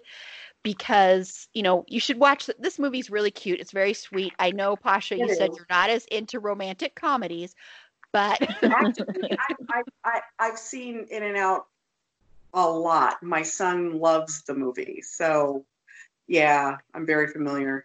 well, with that one. I meant All Over the Guy is a romantic. Oh, All Over the Guy. You should Okay. give it a try. Yeah. I know you're not as into romantic comedies as why I was saying, but you should give it a try. It's really it's cute. I've seen it hundreds of times, honestly. But yeah, so let's talk a little bit about In and Out because a lot of people criticize that movie. And so I just want to quickly mention that because I just thought it was important to bring up, and that movie All Over the Guy reminded me of it. So Eli, what are your thoughts on In and Out? I have not seen it. Oh, you haven't? Oh, okay. No, I have not. Okay, then I'll go to Pasha. It was based on when Tom Hanks accepted his Academy Award for Philadelphia. Yeah. He specifically in his speech brings up his teacher in high school that I think was his drama teacher who got him into and that gay teachers are amazing and so on and so forth. So In and Out is based on this hypothetical situation. Of all people, Matt Dillon is an amazing actor, supposedly, and wins an Academy Award. And wins the Academy Award and goes up and thanks his gay teacher and then names Kevin Kline's character. Mm-hmm. Kevin Kline is not out even to himself. He's engaged to, I forget his name. Joan Cusack. Yeah, Joan Cusack's sister. And so they're engaged. They're about to get married. And there's so many tropes and stereotypes about gay men that he falls like smack dab in the middle of. And Magnum PI being his love interest is very strange without his mustache.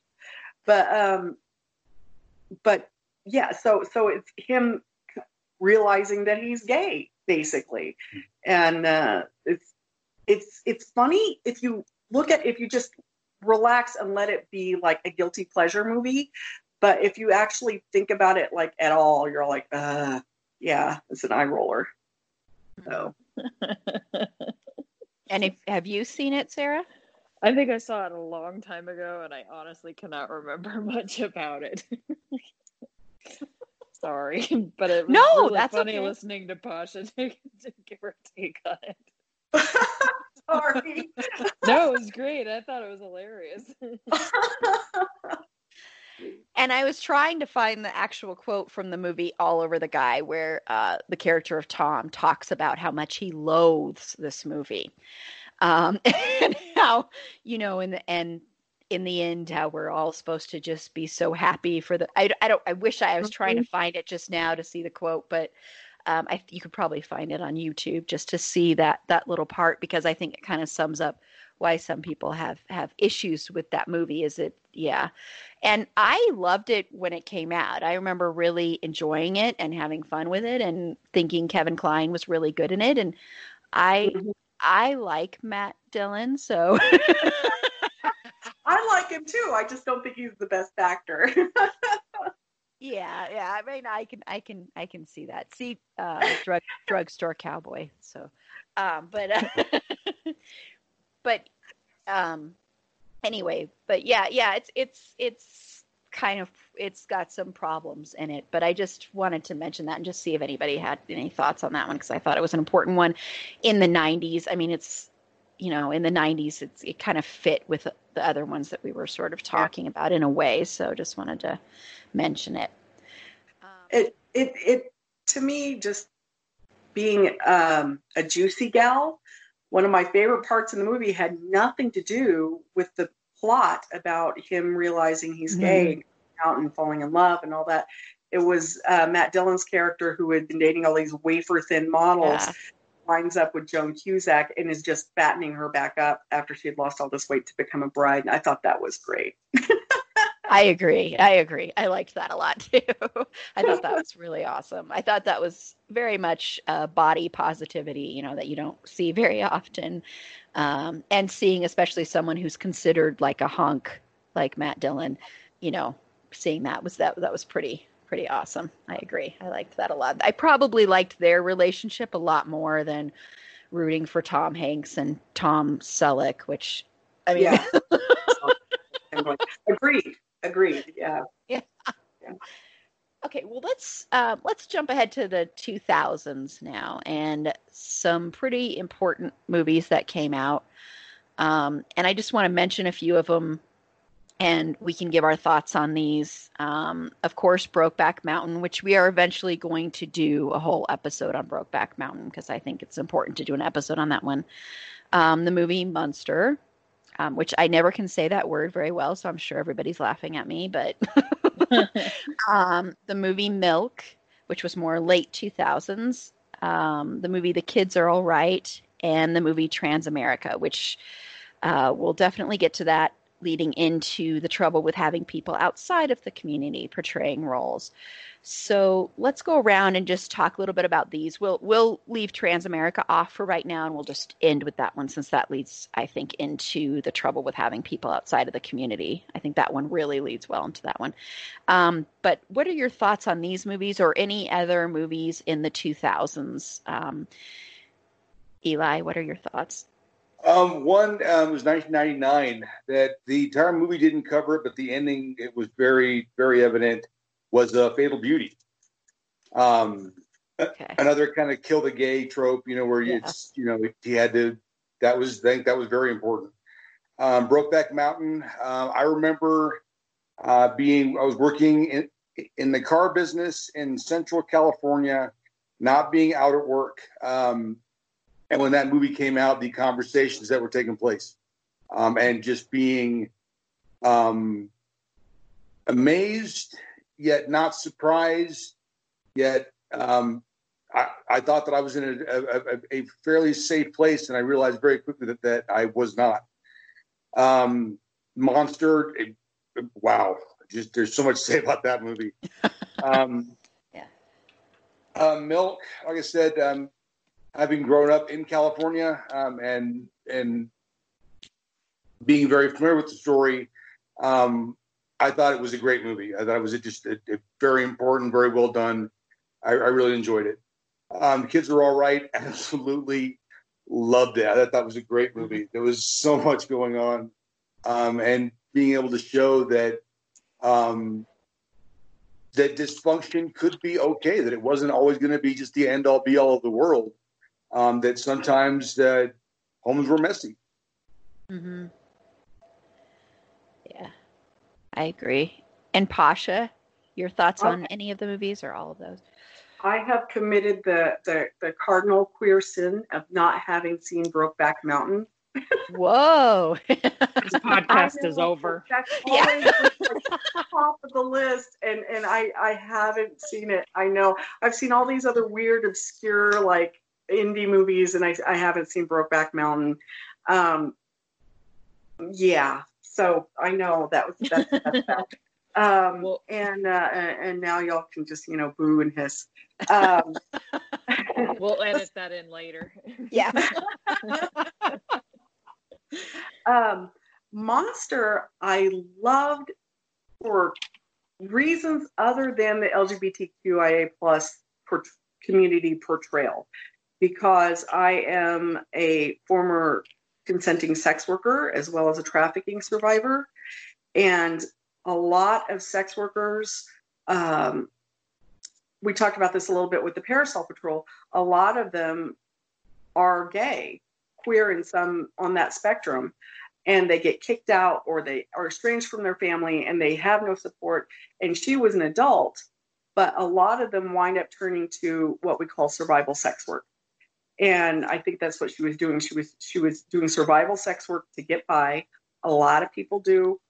For a lot of different reasons. And having had the actual experience as she had, and not very many people will at least admit that they have done, I know what it's like to feel so crushed that you contemplate not okay things. Mm-hmm. You wish ill upon people that you have to butter up and tell them they're the best, they're the greatest, they're, this and that. And really, they are hurting you.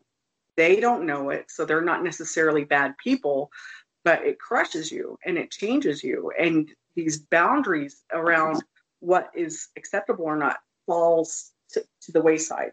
So that's what I liked about Monster. I mean, she was not a good person. I don't want to make, she was a serial killer.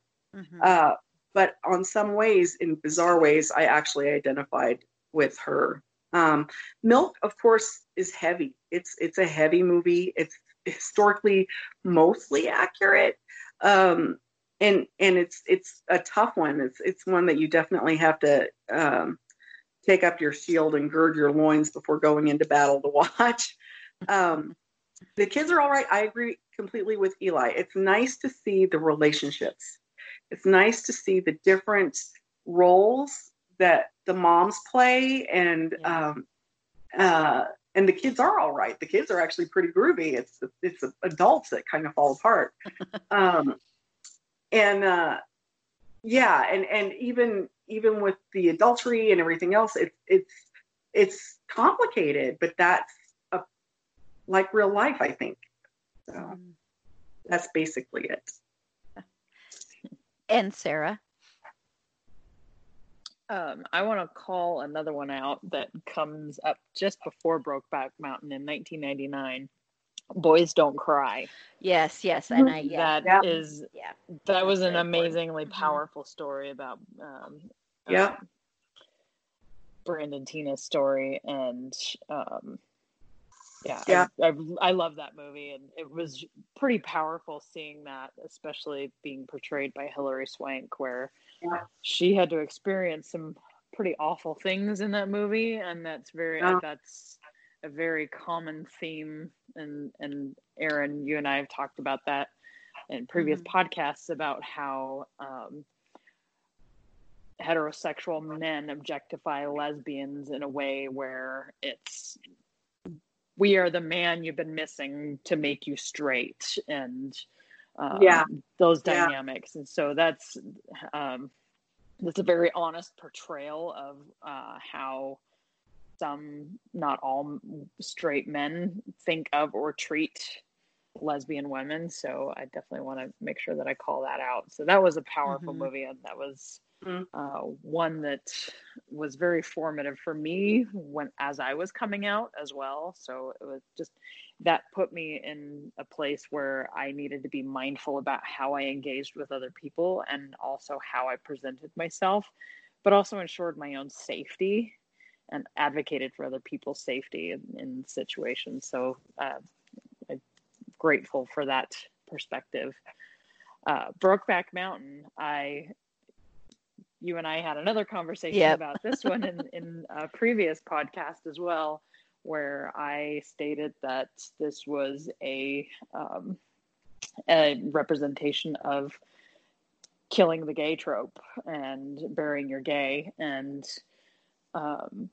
not allowing them to live their life fully. They had to hide their relationship, and they never really were truly happy. And then one of them ended up dying at the end of the movie. So I think this is a very powerful representation of the gay male community, with also portraying a very masculine trade and profession, admits that, and that shows that there are gay men out there that are cowboys. I know gay cowboy men here in Denver, like if anybody knows Jerry Cunningham, who owns Out Front Magazine, his husband is a total rancher, and they're here. They're different portrayals.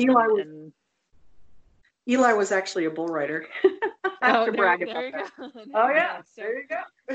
We are everywhere. Exactly. And so you can be a cowboy rancher and be gay at the same time. And so I love that portrayal, and this is a powerful movie, and I love both the performances of Jake Gyllenhaal and Heath Ledger, and such a powerful relationship dynamic between the two of them. Monster, I just watched that for the first time this week, and I had a really hard time pulling the trigger watching it, but it was powerful. And I think, and I agree with Pasha in a lot of the ways, how the character was portrayed. Like, she was absolutely traumatized and was working from a place of severe terror and never ever being safe or being seen. And then she finds Selby, and she's finally seen for the first time in her life, and appreciated, wanted, and desired for who she is, not for what she can offer. And there's this genuine, authentic passion that you see that gets sparked in her, and she has someone and something to live for and to show up for, and to actually try her best to do anything different than what she knows. And it's so powerful.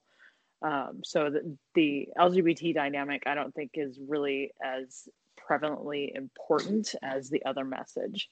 But I do have to call out Charlize Theron on her representation in this film. She was phenomenal. And she's becoming more and more one of my more favorite actresses over time.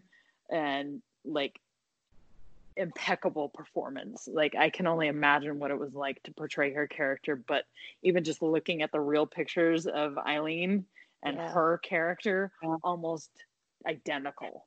And it was super powerful. So and in real life, she has come out in support of sex worker rights, which very few. Yeah, and that's amazing. That's amazing, and that also ties into the trans community, and that ties into people of color as well. And it's super important to identify and advocate for not only sex workers, especially if that's their only way to make an income, based upon their consistent disparities and lack of opportunities because of their constant rejection of their previous experience. And you see that in Monster, where she's like, I'm just trying to do something right, and I need your help. I'm trying to talk to you as a woman. Please help me out. And just completely shut down. And then she goes back to what she knows. And so, yes, we should advocate for safer environments and protections and rights as much as possible for especially the transgender community that have to be sex workers, because that is the only thing that they can do. And you see that also in the show Pose too. So it's here, and we're seeing it in media and movies and film, and it's definitely an important message to convey. Milk and The Kids Are All Right, I have not seen those, so I can't speak on those. I have so much homework, Erin, it's ridiculous. There's only so much gay that I can cram into my head, and as a lesbian, I feel like I'm already over prepared, but I'm undereducated apparently. Well, but and at least you've seen Brokeback Mountain. So. Yeah, I saw Brokeback Mountain, so I don't get boos and hisses. Yeah, and when we talked about Brokeback Mountain on our queer baiting episode, I had told you, Sarah, that I saw it when I was living in Wichita, Kansas. And I remember it coming out there, and I was like, okay, this is going to be very interesting to watch this movie here in this city that I still can't believe I lived in for almost a year. But, I just remember sitting and the theater was packed both the times I saw it. And I remember sitting next to a man, and I think he was alone. If I remember correctly, he was alone, and he was crying, sobbing when the movie was over. And he had been crying off and on throughout the movie. And I remember just feeling like this film felt like a cathartic experience, and then an emotional roller coaster, and maybe heartbreaking for him. And of course, I didn't know him and don't know his story, so I can't speak on that or even assume.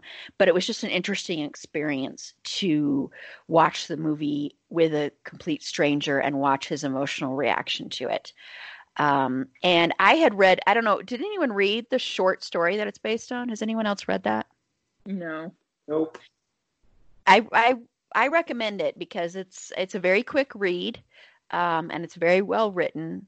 And I read that before watching the movie, so I was prepared for what was going to happen. And yeah, it is a tragedy. It's a very tragic story. I think it's a beautiful, beautiful movie, though. It's one of my favorite movies. And I am a huge fan of Heath Ledger. He's really, really missed. Was a phenomenal actor, and he should have won. But it is interesting, because Philip Seymour Hoffman, of course, won that year for his portrayal of Truman Capote. So that was a very interesting year, and I believe that was the same year of, if I'm correct, of Transamerica, which we'll mention in a minute. So that was an interesting year in film. But and of course, Crash winning Best Picture over Brokeback was just absolutely horrendous for many, many reasons. But I just think that movie is so special, and yes, it does play into the bury your gays trope, but there's just something beautiful about it, even though it's a tragedy. And it could be also the performances. Jake Gyllenhaal's character is so much more free, and I'm a huge Jake Gyllenhaal fan, have been since Donnie Darko, which is the movie I have watched more than any other movie. I've watched that movie over 30 times, probably 60. I can't even begin to tell you how many times I've watched that movie. Cellar Door. Yes. God, I love that movie. But and I still haven't seen it on the big screen. Someday I will see it on the big screen. So I just love watching him. I thought Michelle Williams was also very, very good in that movie.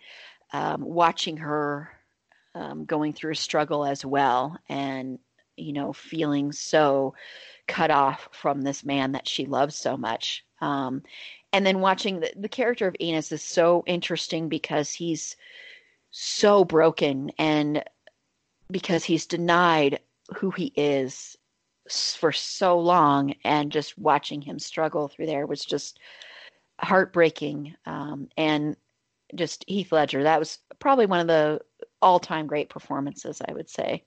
And then Monster, I am a huge serial killer buff person, so I watch a lot of movies about serial killers, and of course we've talked about Dexter before. We did an episode on Dexter. But I think this one is so different just because you don't see a lot of movies where a female is the serial killer. But there was also so much more to her character than her just being a murderer. And that's what I thought was so interesting about the movie, is that you would have these moments where you feel a lot of empathy for her. And Pasha and Sarah, you've talked a lot about that already. And I agree with what you guys have said. And Charlize Theron, she's so phenomenal in that movie. She is just such a great actress. And she just becomes that character. And it's not mimicry, even though she looks a lot like Eileen. She still, you see the character in her eyes. So she just inhabits her. And Christina Ricci, I just want to give a shout out to her because I thought she was great too. And one scene that's so interesting in that movie, because, it's about a killer, but there's also this love story in there. And the scene where Eileen kisses Christina Ricci's character when Don't Stop Believin' is playing. No. Every time I hear Don't Stop Believing, I think of that scene, because I just thought it was really kind of romantic in a way, in a movie that is so dark and so tragic. But yeah, I just always remember that scene. So every time I hear that song, I always think of that right after they went skating. It's just, it was this moment of happiness for a character that had not had any happiness in her life up until that moment. Yeah. And it's just pure bliss in a moment, it was, and that's why it was so tragic how it all turned out. And there's great documentaries about Eileen that I also recommend watching those too. It's very interesting hearing her talk. And then Milk, that was my favorite movie that year it came out, and I remember seeing it for my birthday because it was my birthday movie. It came out around that time, and I remember seeing it at the Mayan, which is a local theater here in Colorado. And I actually don't like the Mayan, but it's one of the only theaters playing it at that time. It hadn't gotten wider release, but yeah, I really loved that, and the actors, Sean Penn in particular, are problematic in real life. Yeah. But he was really, really good. I thought his performance was really good.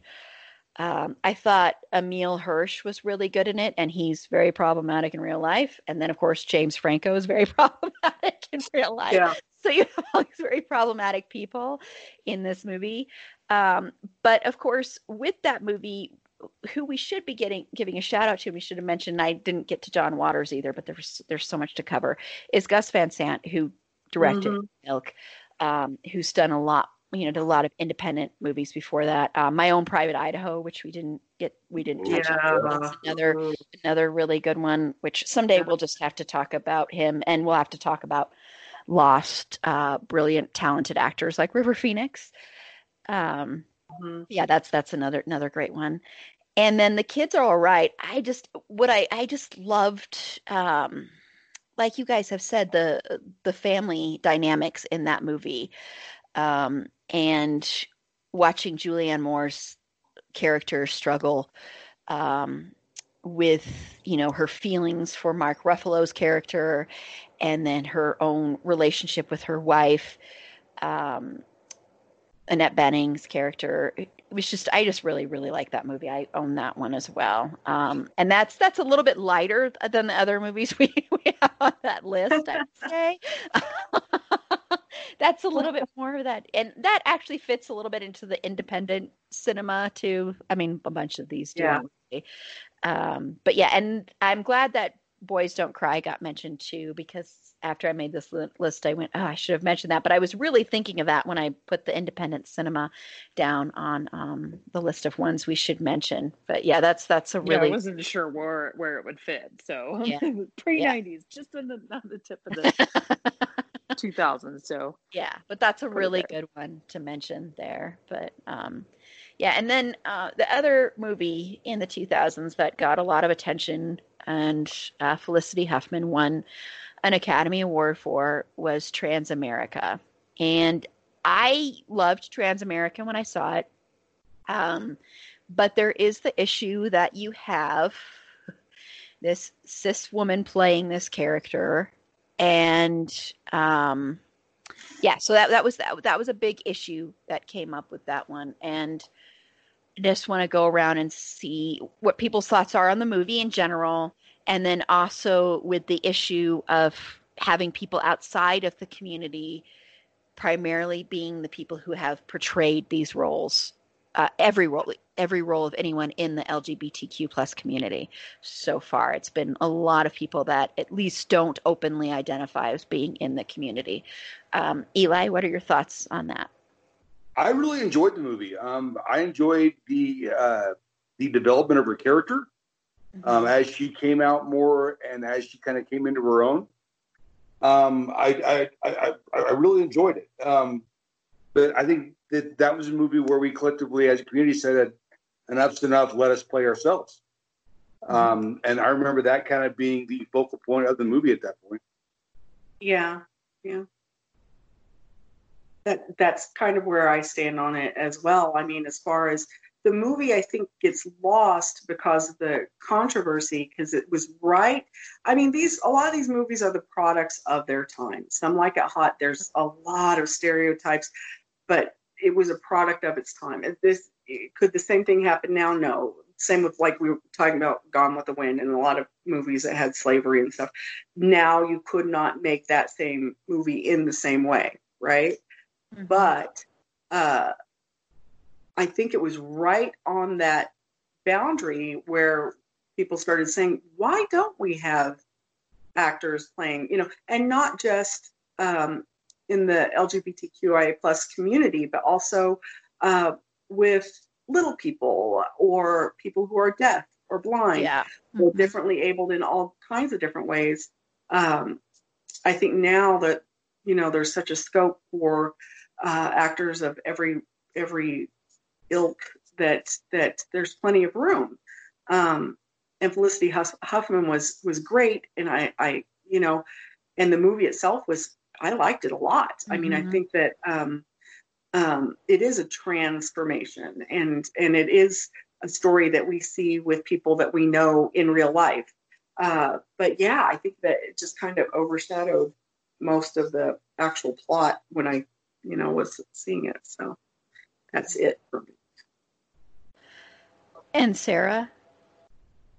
I actually didn't watch this movie, and I have a legitimate reason why. When I found out that this movie was not portrayed by a trans woman, I refused to watch it because it was not a good representation of the trans community. So it was upsetting for me, and especially as an advocate for many of my transgender friends, I didn't want to watch it and condone or buy into a movie that was going to, it may have been amazing acting, but we should be using the correct people in the correct way, and especially if there's talented people out there.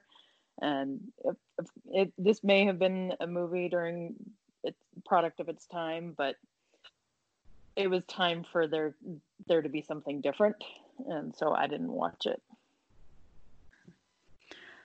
Which makes sense, yeah. Because I remember this. I watched this in Wichita as well, because it was the same time as Brokeback, and it was that was a very 2005 was a very interesting year in film, and I loved it because I honestly, naively, did not really see a problem with it, and I thought Felicity Huffman was really good in it. I also think Kevin Zegers, who plays her son, that she meets in the movie, the movie is really about her relationship with her son.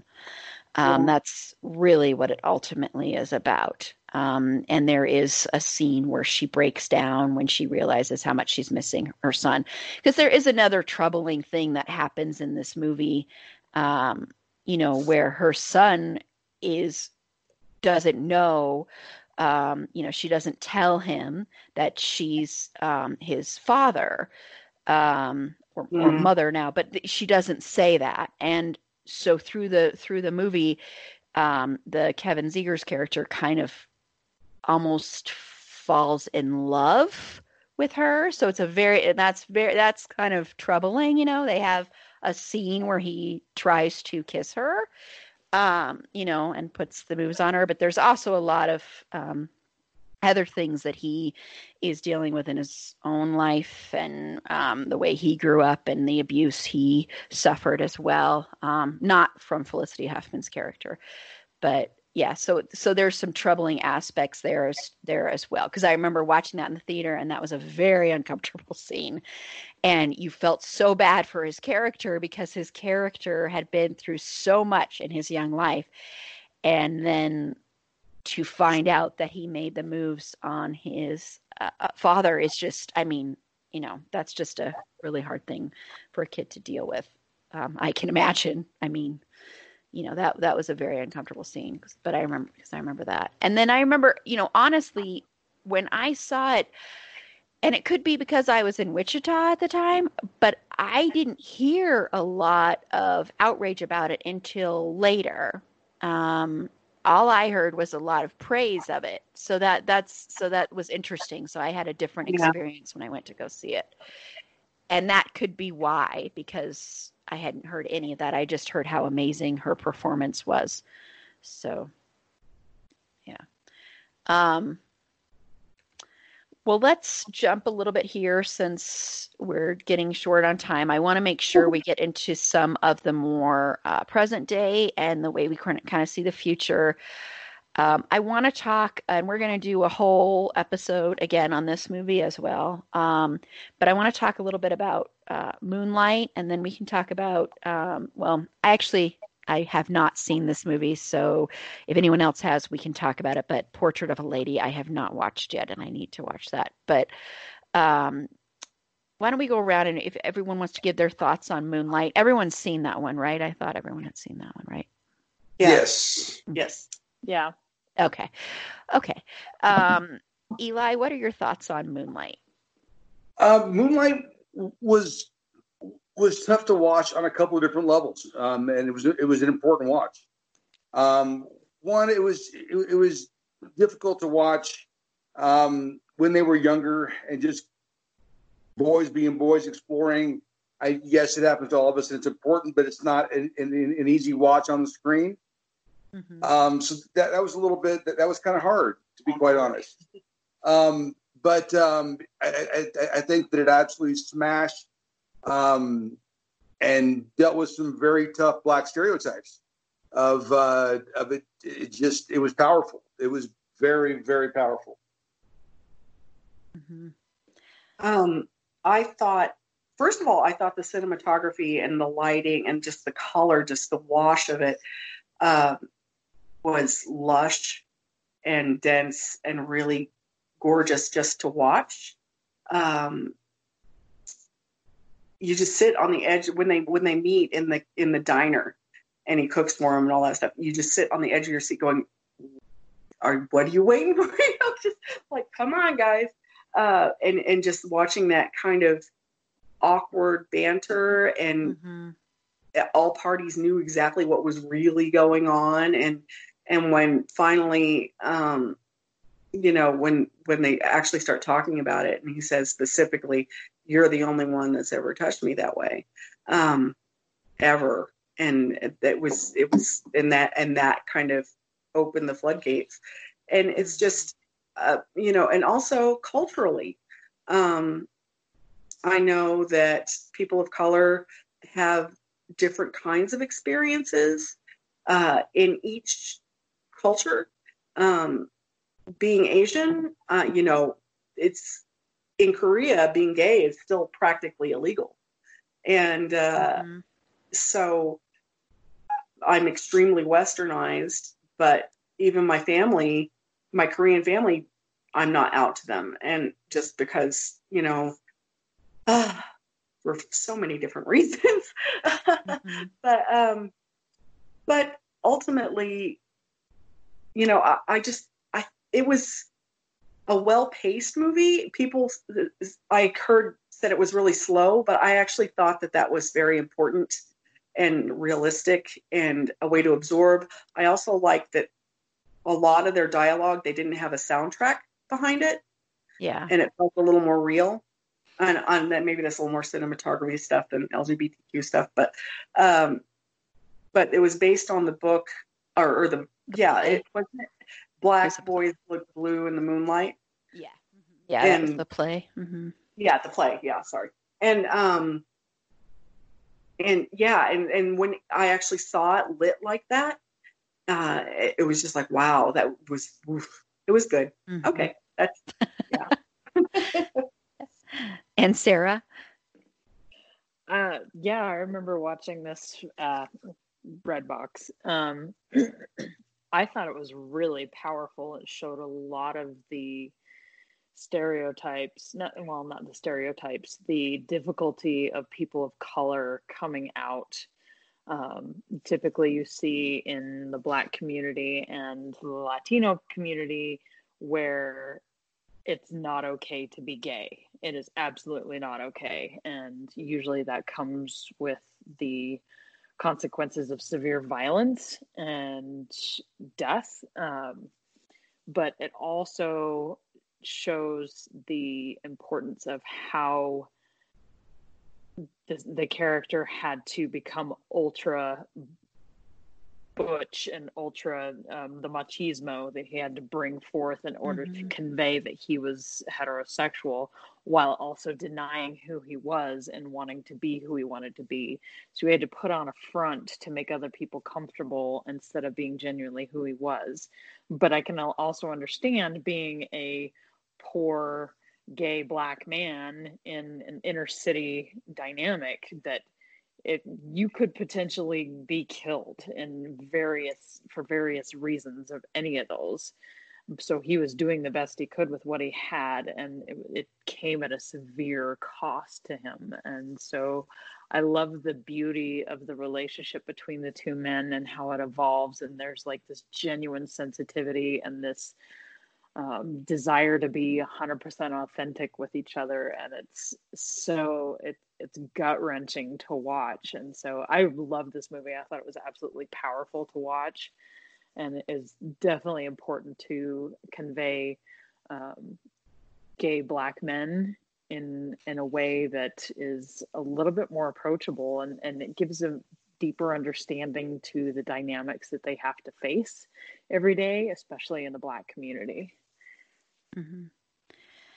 Yeah, and I remember watching this movie in the theater, and it was a little bit after Trump had been elected.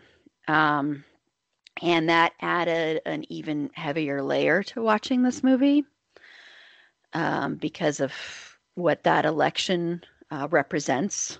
So I just remember that it made it an even heavier experience. But yeah, this movie is a beautiful film. It's very painful, but it's beautiful at the same time.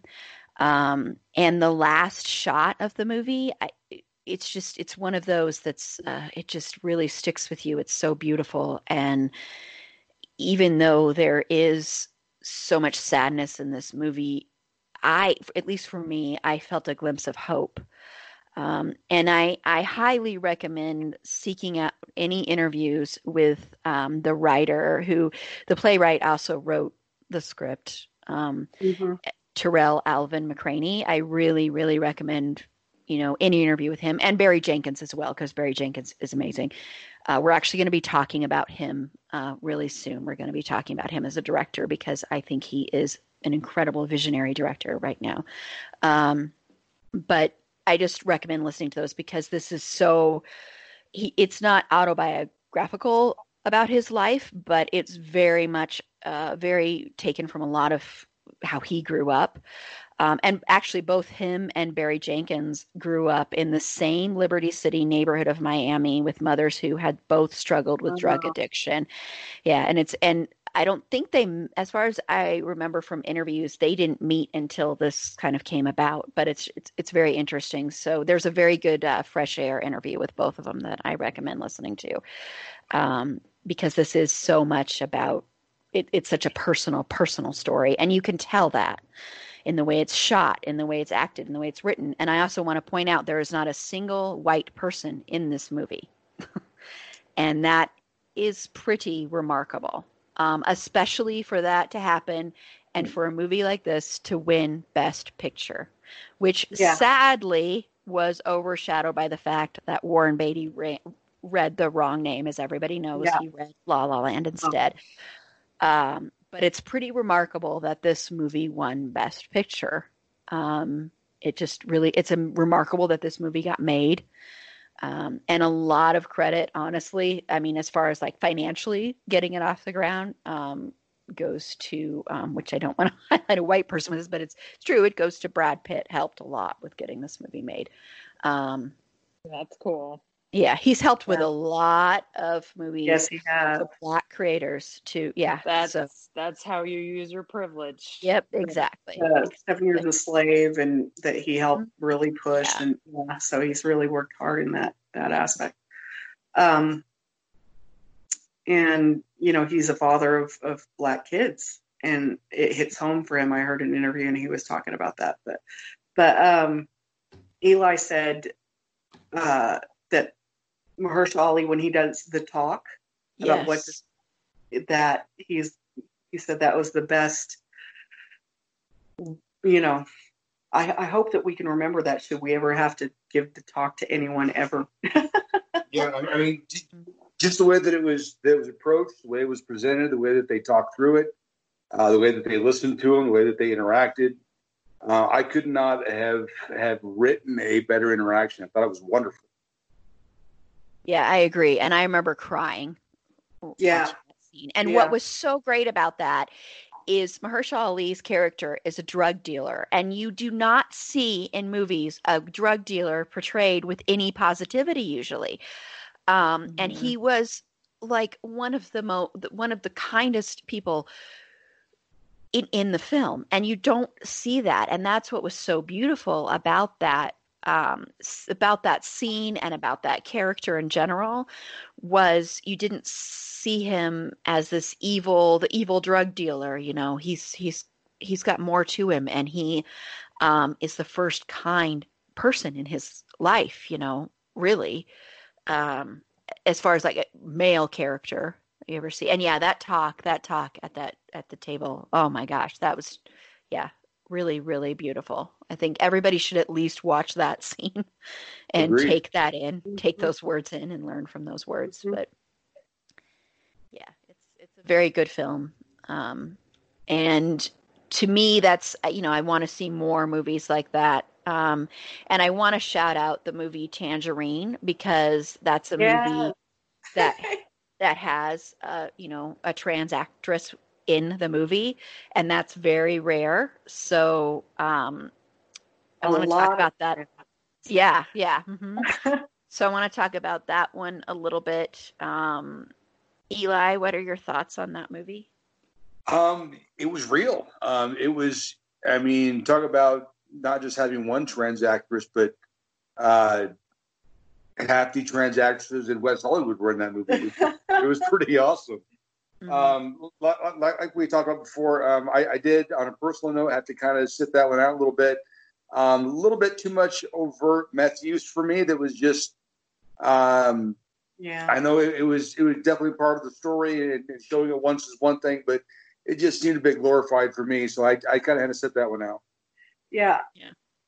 And of course, we actually even talked, Aaron, about trans Black sex workers being probably the most disadvantaged, group of people in the country in so many ways.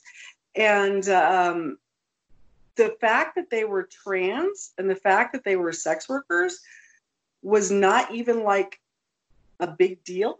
It was not even really like the focus of the movie or anything. It was about, I was surprised at the ending. At first, when we started watching it, it's obviously very, very low budget. And I joked with Eli, I was like, that the director just wanted to put all their friends in a movie, and that these are all their buddies, and it may very well have been. But, with all the long shots of them walking all over, LA, and a lot of it really didn't play into anything else. Like I said, I think there were probably some scenes where they just wanted to throw their friends in there. But that having been said, the end surprised me. And it was very kind of real. I've seen this these are people I know. These are people that I consider my peers.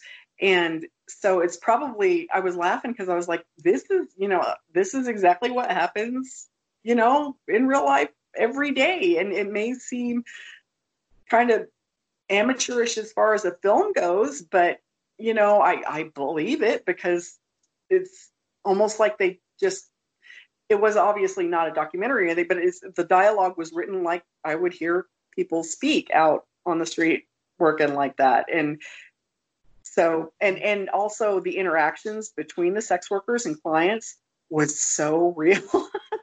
When the guy tried to rip her off, I was just like, oh my God. So, yeah. And they got in that huge fight in front of the cops. That was hilarious. But yeah, the ending was surprising to me. And I love that the fact that they're trans, the fact that they're Black, the fact that they're sex workers was already established in part of the movie. It wasn't like the focus, the big deal, like the big drama. The big drama was just their relationships with one another. Mm-hmm. Yeah, and I will say Maya Taylor revealed that she was a prostitute. She had worked as a prostitute in Hollywood. I don't know if you knew that, but yeah. So that was one of the actresses. Mm-hmm. Honestly, when I go and do speaking engagement stuff, there's always, every time, at least one person, sometimes I'll get 2 or 3 emails later, and they admit I was a sex worker for 3 months, or I did this, or I did that, or I was a dancer, or, and so we're everywhere. Yeah, and I've said this before. It's is I think a lot of times in feminism, in the feminism movement, people still look down on sex workers. Oh, for And sure. I think that is something that really, really needs to change. I have always thought that. So I just want to mention that really quickly there. That's why one day we are definitely going to do an episode about that portrayal, and also about adult films, and pornography and our relationship with that as well. So, Sarah, do you have anything you want to add on Tangerine? I have not seen it, so I have nothing to contribute. I'm sorry. No, that's fine. And I will mention the director of Tangerine. When you were saying it felt very much like he got his friends together. That's kind of how he makes a lot of his movies. Yeah. And he likes to grab a lot of people that aren't necessarily known or aren't or might not even consider themselves actors or actresses. Mm-hmm.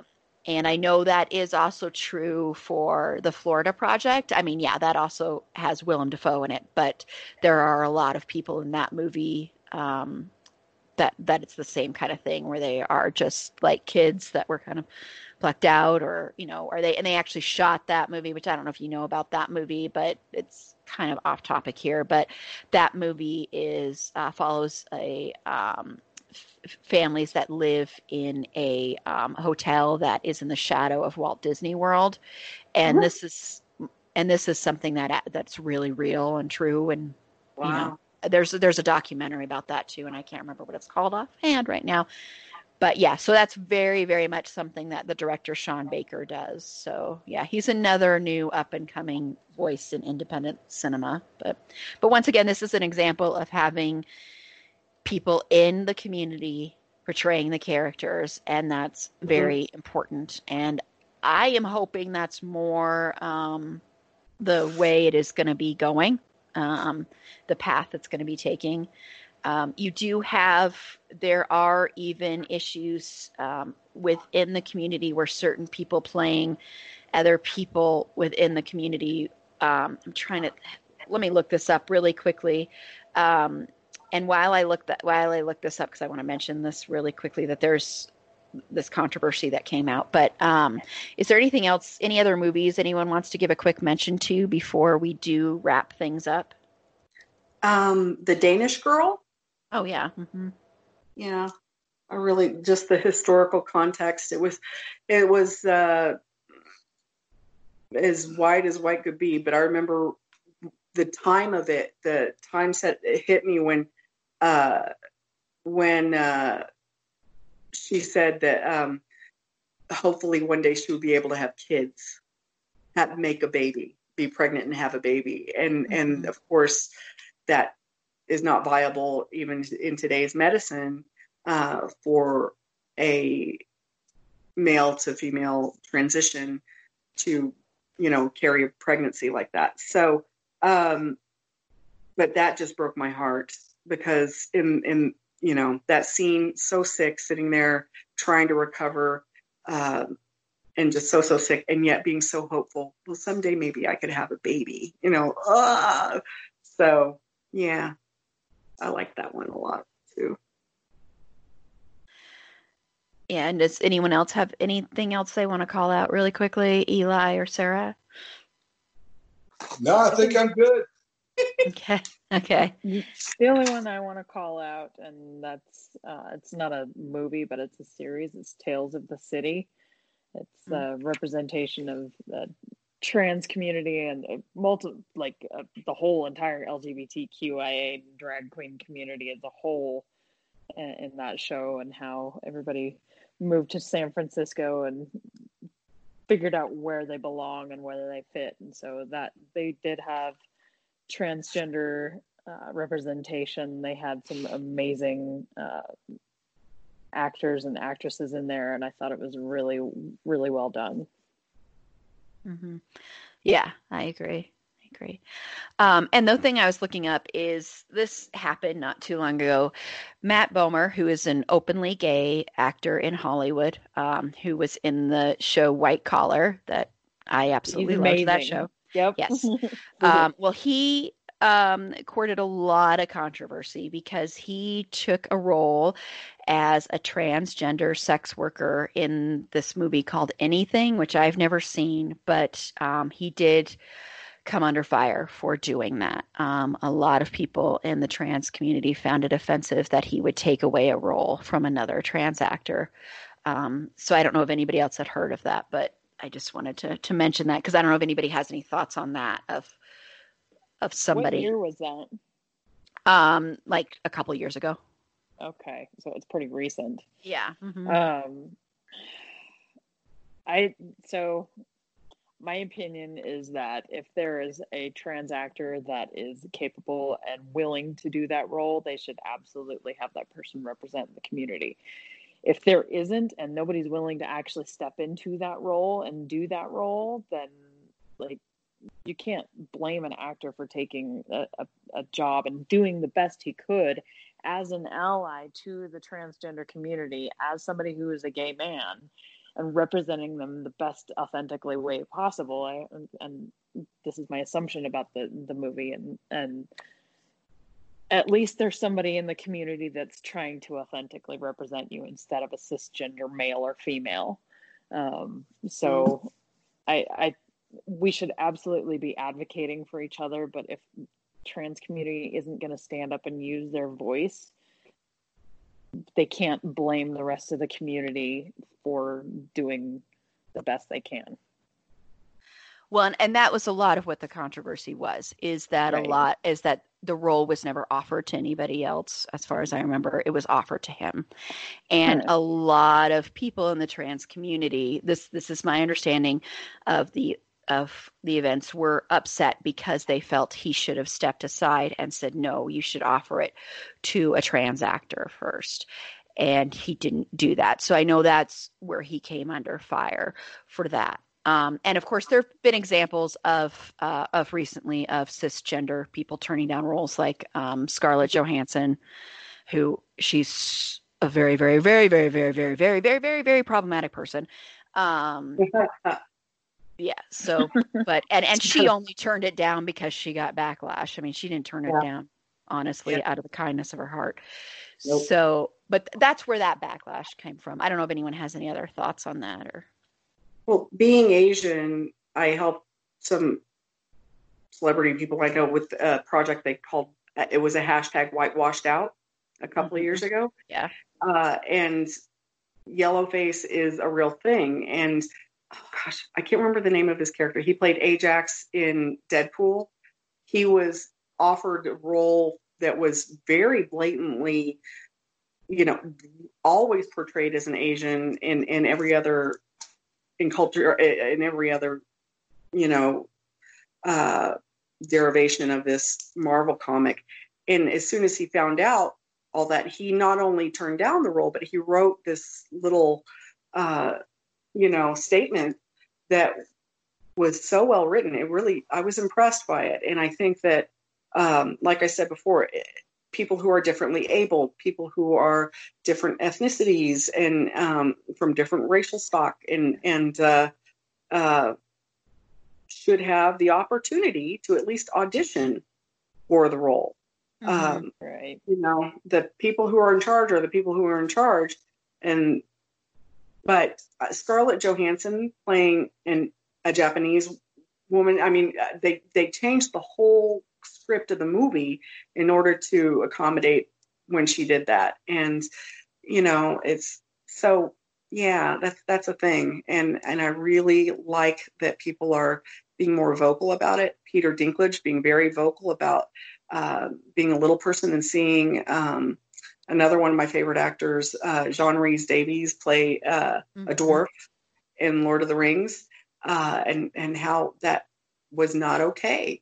And so I'm really impressed by people actually taking a stand more and more for what is right. Mm-hmm. Yeah. And Eli, do you have anything you want to add to that? Yeah, I just think that it's 2020. I mean, if you're trying to tell me that there aren't qualified trans actors out there, you aren't looking. Exactly. Yeah. Yeah. And Sarah shared that there is let me pull it up here. There is a petition going around for, did you want to say, Sarah, since I didn't have it up for the actress from Pose to be in the. Oh, yeah, for Electra to be. Yes. I forgot where it was. I think it was Storm on Marvel Comics, and I think she would be an amazing addition to that. I think I shared it to your actual page. Yes. So you'd have to look it up on there. That's where it was. Yeah. But there is a petition. For Halle Berry being cast as Storm, I wept over that. I was like, that should have been. Anyway, neither here nor there. Yeah, I agree. Also that actress would be amazing in that role. So Storm she would be fierce. She'd bring some Storm realness. Because Dominique Jackson is amazing. Yes. And she also, I'm a fangirl again because she did like our post in our Instagram story. And so did Billy Porter. That's the biggest.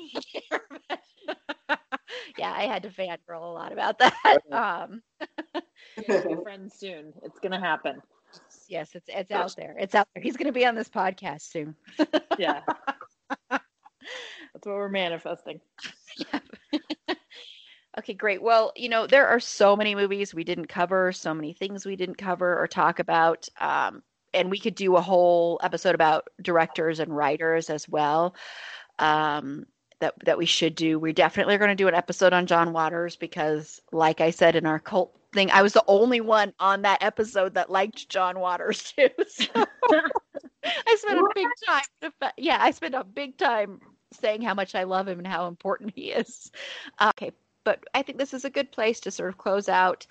And before we go around and everybody says where they can find him, I just want to close out by saying I have enjoyed so much doing this month. Celebrating Pride and talking about various shows and issues. And I just want to thank everybody that's been on it and everybody that's listened. And I hope to do another one of these next year as well. So thank you so much for that. So I'm going to go around and have everybody say where they can be found. And if you want to promote anything, start with you, Eli. Yeah, Eli Bazan. You can find me look for us on our website, parasolpatrol.org. I'll let Pasha give all the rest of the socials. Well, obviously I'm Pasha Eve on Facebook and most social media, but most of the social media stuff we do, of course, is for Parasol Patrol. We're a nonprofit organization that shields kids from protesters at LGBTQIA events. So when Proud Boys and neo-fascists and the Westboro Baptist Church comes out to scream at children, we have ear protection so that they won't hear it and umbrellas to block so they won't have to read those signs and see those faces. And so that's what we do. And parasolpatrol.org, our main primary social media outlet by far and away is Facebook. So we have our main Parasol Patrol page, but in every state, we have a specific chat. So there's a Parasol Patrol Colorado chat where we are a lot more relaxed about what we actually talk about and stuff. Awesome. That's about it. Awesome. And again, I will link to Parasol Patrol's website in the show notes. Excuse me. Again. Oh, thank you. You're welcome. And then Sarah?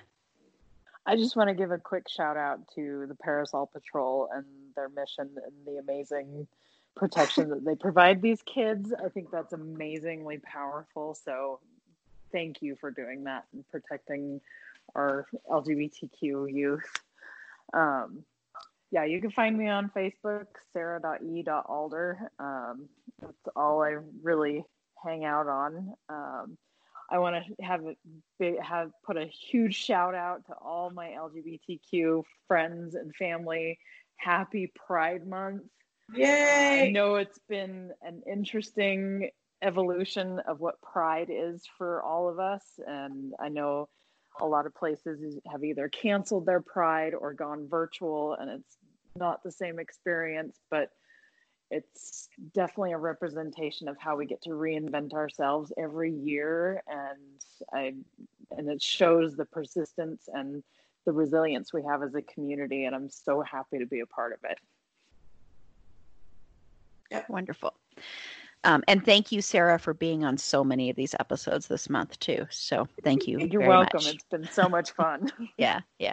And then if you haven't listened to it, make sure to listen to our basically interview with Eli and Pasha that came out where we were talking a lot about Parasol Patrol. And I really enjoyed that talk a lot. So look for that one if you haven't already listened to it. And this is Erin. You can find me on Twitter at @AprilBeauty. The E and the A and the B are capitalized. Make sure to like the show on Facebook at facebook.com/itsafandom_thing_pod. On Twitter at @fandomthingpod. No, it's in that one. On Instagram at @itsafandom_thing_pod. And also, please be sure to rate and review us on Apple Podcasts. That helps us get found out there in the big, big, big wide world of podcasts. So when you get a moment, please make sure to do that. And if you have any feedback, any movies you want to give a shout out to, anything like that at all, feel free to email the show at itsafandom_thingpod@gmail.com. And next week, we are going to be talking about Broadway musicals, which is another wide-ranging topic. But we'll probably be focusing a lot on Hamilton for sure, and of course other ones. And that's going to be a different one because we are going to have a teenager on that show. We're going to have Sarah, and Joyce's daughter Lydia is going to be on. So that'll be a little bit different. So I'm looking forward to that. So looking forward to that one. So until next time, remember, it's a fandom thing, and Black Lives Matter.